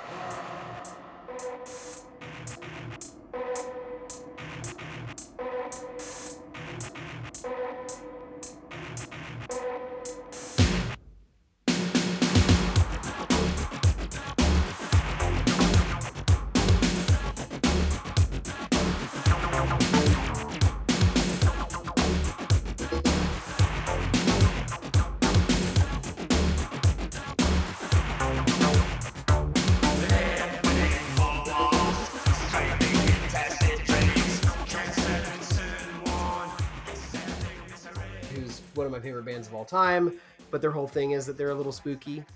I mean, obviously you could start with the singer. Ogre does, he will range between almost a poppy sounding voice to a guttural monster voice. But he never goes like full Cookie Monster. Like he's always got rhythm, melody, and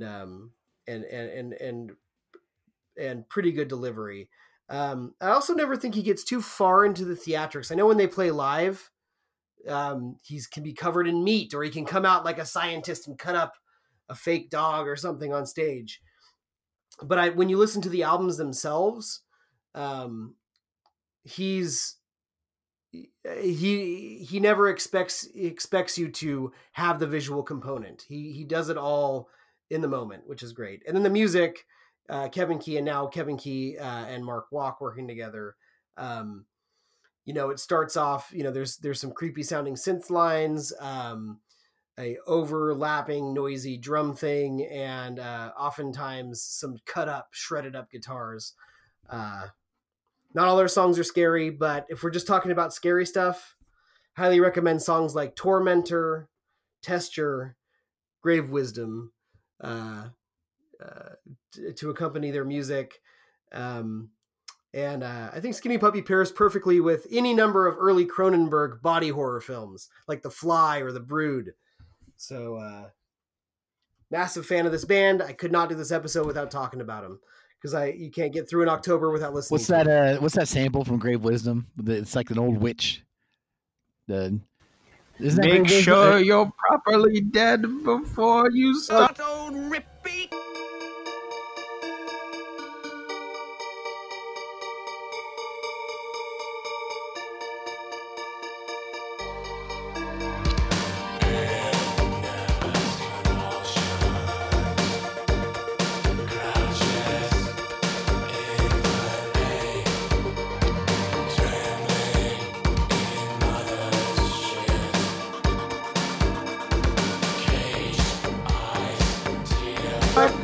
That's Testure. Yes.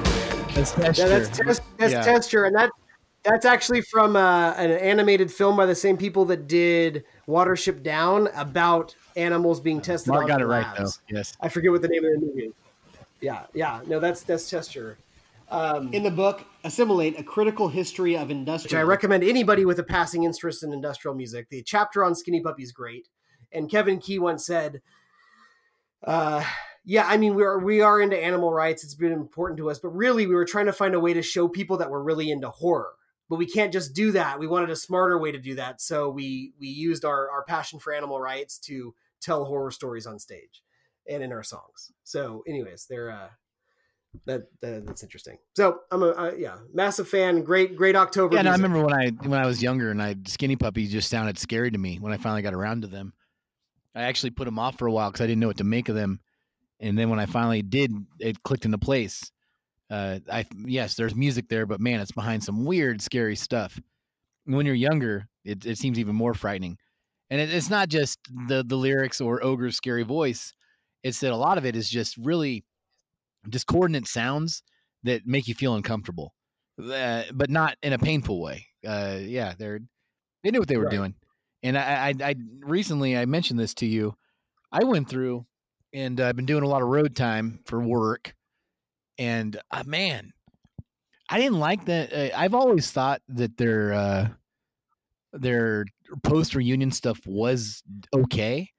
I went through and listened to every one of their albums since the turn of the century. They're actually all like B+ stuff, I think.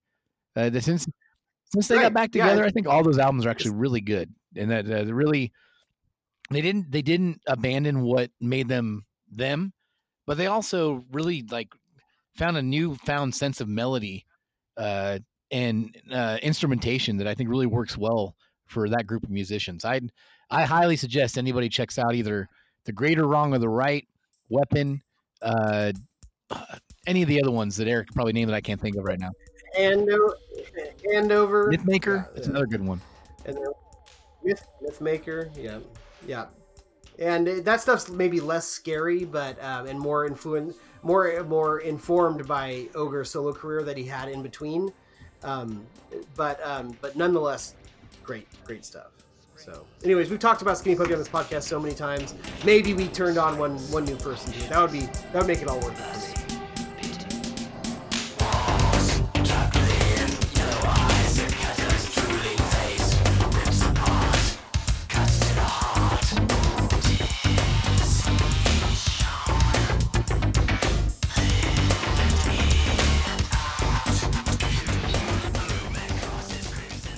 Yes, Skinny Puppy is by far just an all-time classic. I can understand they're not for everybody, and they're not a band that I think is just solely getting by on theatrics. Because even now, if you were to see Skinny Puppy live, they do a lot of screen stuff, but not so much a lot of theatric that they used to do. Like Ogre would really do some crazy stuff. If you ever watch the what's the name of the live album?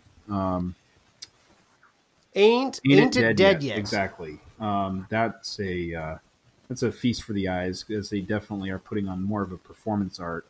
A friend of the show, his name is Max, who was very into Skinny Puppy. He saw them in their heyday, and a lot of fake blood, a lot of putting up sheets, and him wearing like scissors for hands and slashing the sheets, and blood would just go everywhere.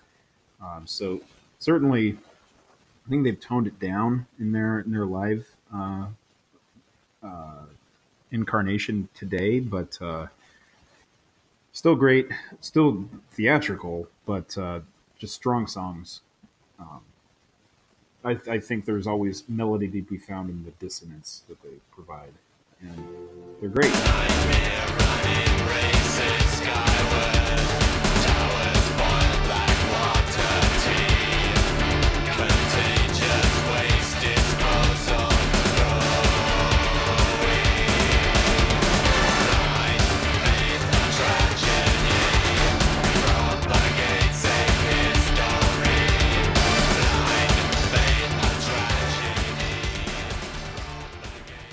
That's right.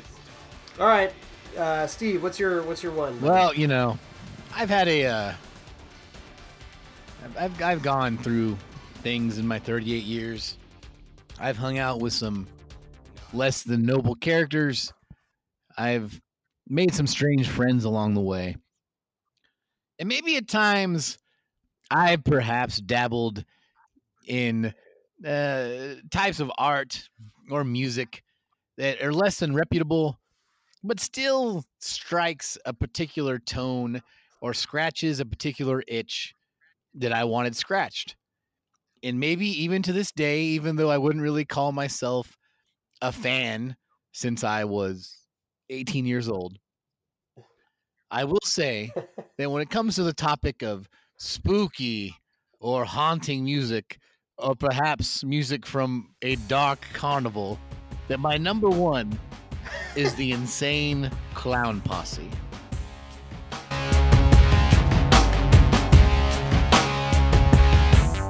The first little piggy, his house is made of wood. He lives in a chicken turkey piggy neighborhood. He likes to fuck his sister and drink his moonshine. A typical redneck, filthy fucking swine. I rode into town with my axe and my holster.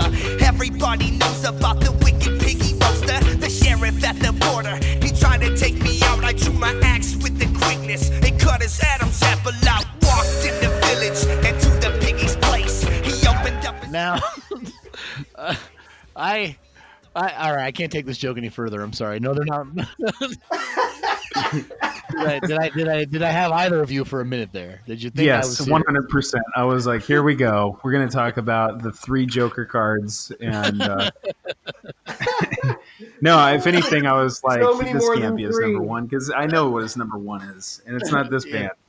No. But actually, dear listeners, I mean, we will say, let's air it out here. I did dabble with the Dark Carnival when I was a teenager. It was the late 90s, and that was a strange time. It was a strange time for everybody involved. Can I ask you a question though? I never actually figured this out because I know you were way into Insane Clown Let's Posse, define Did way you- in. All right. It was like 6. Painting All right, your fuck you, face Mark. and making sure that Fago was in the fridge. Anyhow, I mean, yes, you what was told the me some question? stories that you swore. You told me some stories that you swore me to secrecy about, but those stories would imply you were way into them. But let me ask you this: were you into them like in conjunction with, say, like Nine Inch Nails at that time, or did you put everything on hold? Oh, for no. ICP? Unlike you, Eric, I didn't abandon one thing to go dance around with another. I was able to multitask. You should look into it. Just because you want to go, become a no limit soldier, or just because you want to go work for the Dark Carnival, doesn't mean you need to abandon Trent Reznor. That's a lesson you had to learn the hard way. It's true. You're absolutely right about that. So anyhow, I think that's the first time someone's ever tried to scold someone else for being a fucking juggalo instead of a no limit soldier. Yes. Mark called it, and I tried to rewrite my list because he could have predicted it. But of course, when I talk about this time of year, and I talk about people that sing in a way that makes you wonder if they're okay inside, and the color black, my number one, of course, is Typo Negative.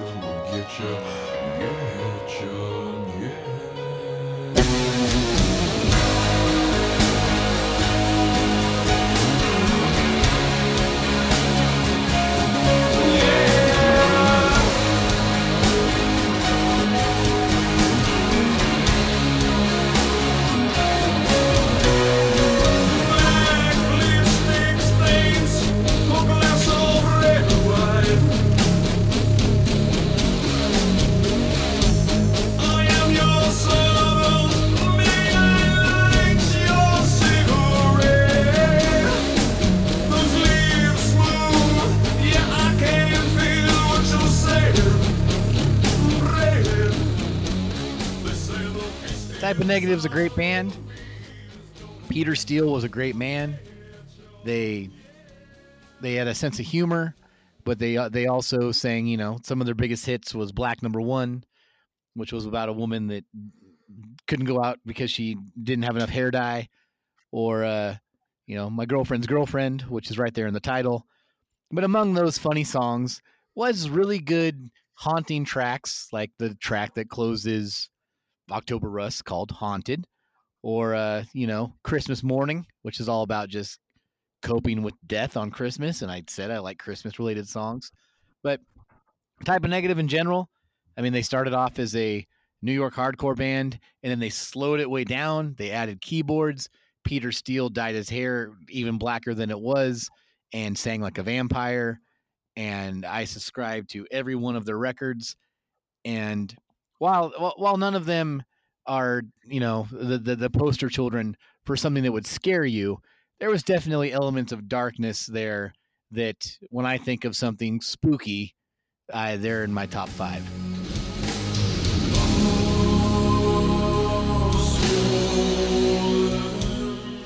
And in addition to Peter Steele, who we always think of with Type of Negative, you had Kenny Hickey on guitar, Josh Silver on keyboards, and Johnny Kelly on drums later in the band. And they started in the late 80s, more of a hardcore thing, and they really found their gothic metal sound in the 90s, and they kept it up until the end of the aughts in about 2009 when poor Peter passed away. And may he rest in peace forever. We love that guy. And I might rest in peace forever if whatever's going on in my neighbor's house makes its way over here. Again, guys, I'm sorry if I sound like my mind is elsewhere. I'm trying to be present for our recording. But the taco tree chants have become some kind of belligerent howls, and I am not sure if I should check on her or if I should go check on my family. This is very interesting. Anyhow, Type of Negative. I love it when autumn rolls around. I put Type of Negative on. They had a DVD VHS that I owned called Type of Negative After Dark, and there was this footage of Peter Steele, who was their lead singer, if you haven't gathered that by now. He was a 6'7" hunk of a man, and he rests in peace. He died in 2009 of heart failure, and he's standing at a lake in like upper New York somewhere, and he just looks around and he says, "Oh, you know, I love the autumn. I love the colors. I love the stillness. Yeah." And that's Type of Negative to me. And amongst that love of the fall colors, there's also a lot of songs about your girlfriend dying, being sad about it, and trying to get through a day without finding a reason that, you know, you might do something to get you put in jail. And they all wore a lot of black and green. They had awesome guitar solos. They had awesome keyboard solos. And Peter Steele sung like a vampire. And he was very romantic about it. And he's definitely not the scariest or the most haunting of the people I brought up. But of all the people I brought up, he's definitely my favorite. And his band was part of that too. So Type of Negative. There you go, Mark. You guessed it. I did. I enjoy Type of Negative. We got to see them together live at Slim's together. That was a fun show. Peter Steele was drinking an entire bottle of wine on stage. He had a great sense of humor as usual. I remember him saying, he was like, "Oh, so here's another rice-a-roni treat." You know? Yeah. I mean, when they talked like they also had a New York cab stand.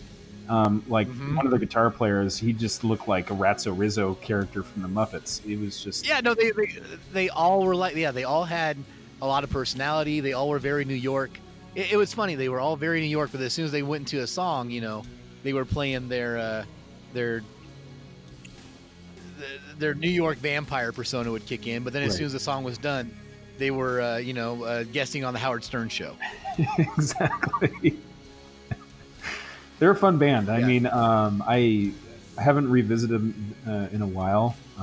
Some of their stuff makes me smile, like "Loving you was like loving the dead," and then it's got a part in that song, "Loving you was like fucking the dead." It's they're a good band. They obviously were in on the joke, but not necessarily a parody band by any means. But they just knew that we can have fun and be serious at the same time, and sometimes even the same song. So it was good stuff. Yes.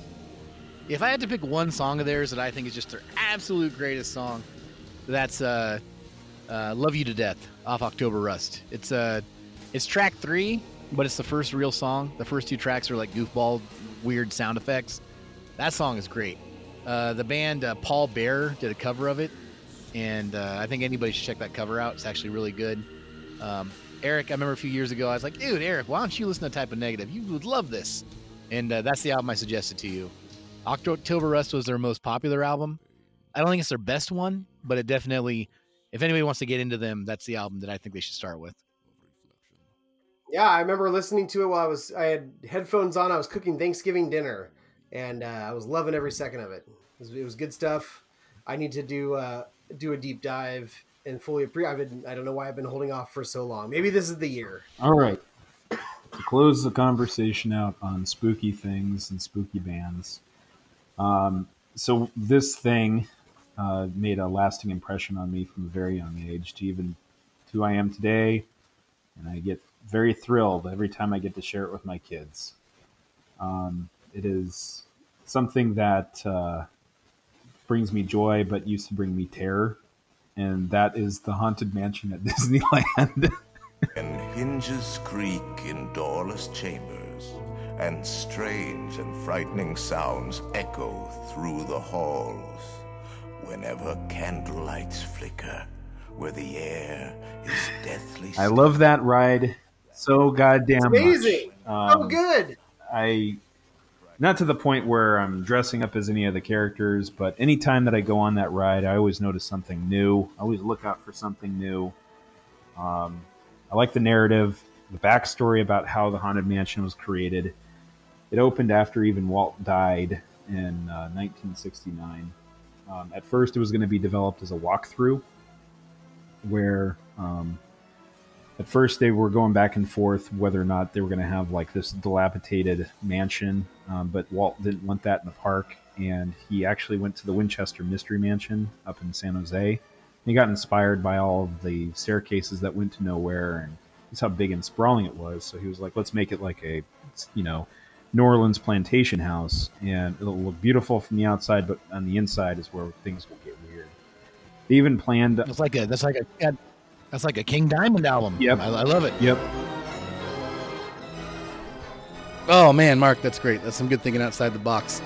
Real quick, I do want to mention that with the Haunted Mansion, when I was a kid, my family went to Disneyland when the Indiana Jones ride just opened, and the line for Indiana Jones was all the way from Toontown to the front gate, and I was not having it.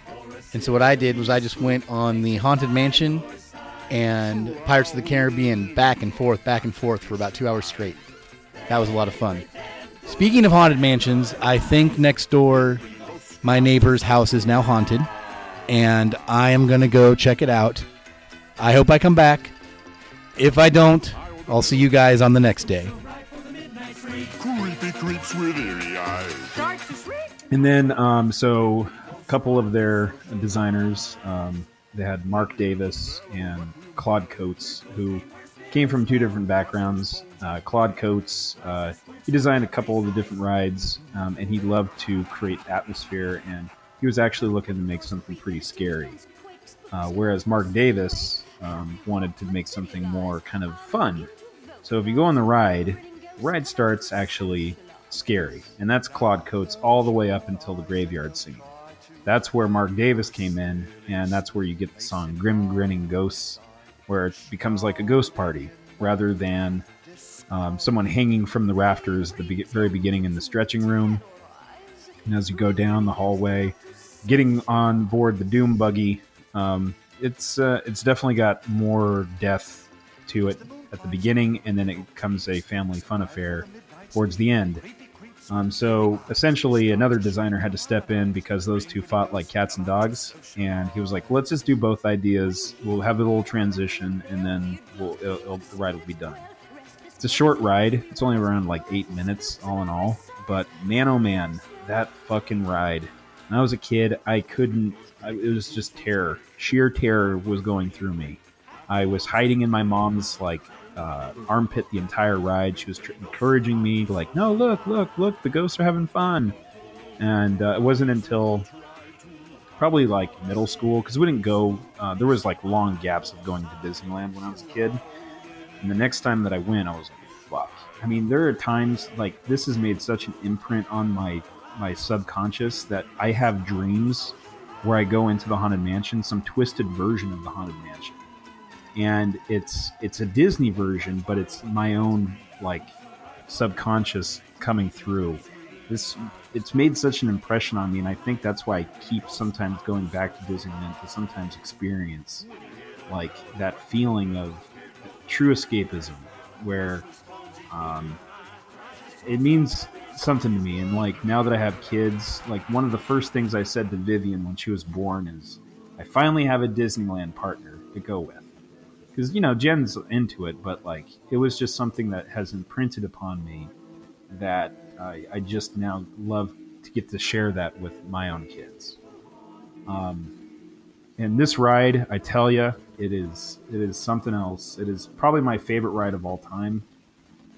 And I'm not a spooky guy by any means, but man, it means a lot to me personally. And I think that it sometimes frames how I view spooky things. Like, it's just a ride, you know, let's just kind of put things in perspective. Even when I watch like a horror movie, and I'm not a horror movie genre because I think they're all kind of the same, but I just try to treat horror and things that terrify me as it's just a ride. That's awesome. I'm a massive fan of that ride as well. I don't go to Disneyland nearly as much as a lot of people, but like once every 10 years or something. But holy hell, what a good time. And my kids were blown away by it. My daughter dressed like the Ghost Bride for Halloween last year. So, yeah. So it's awesome. I think we actually have, I think my wife had from a childhood, the vinyl of the Haunted Mansion vinyl, which has like a lot of the songs from it, and then has like this story that interweaves it all. It's pretty crazy. So we have that over here. I think I've heard like some of that. I mean, the grinning ghost. I mean, and also, by the way, I never watched the Eddie Murphy movie all the way through. It looked just stupid.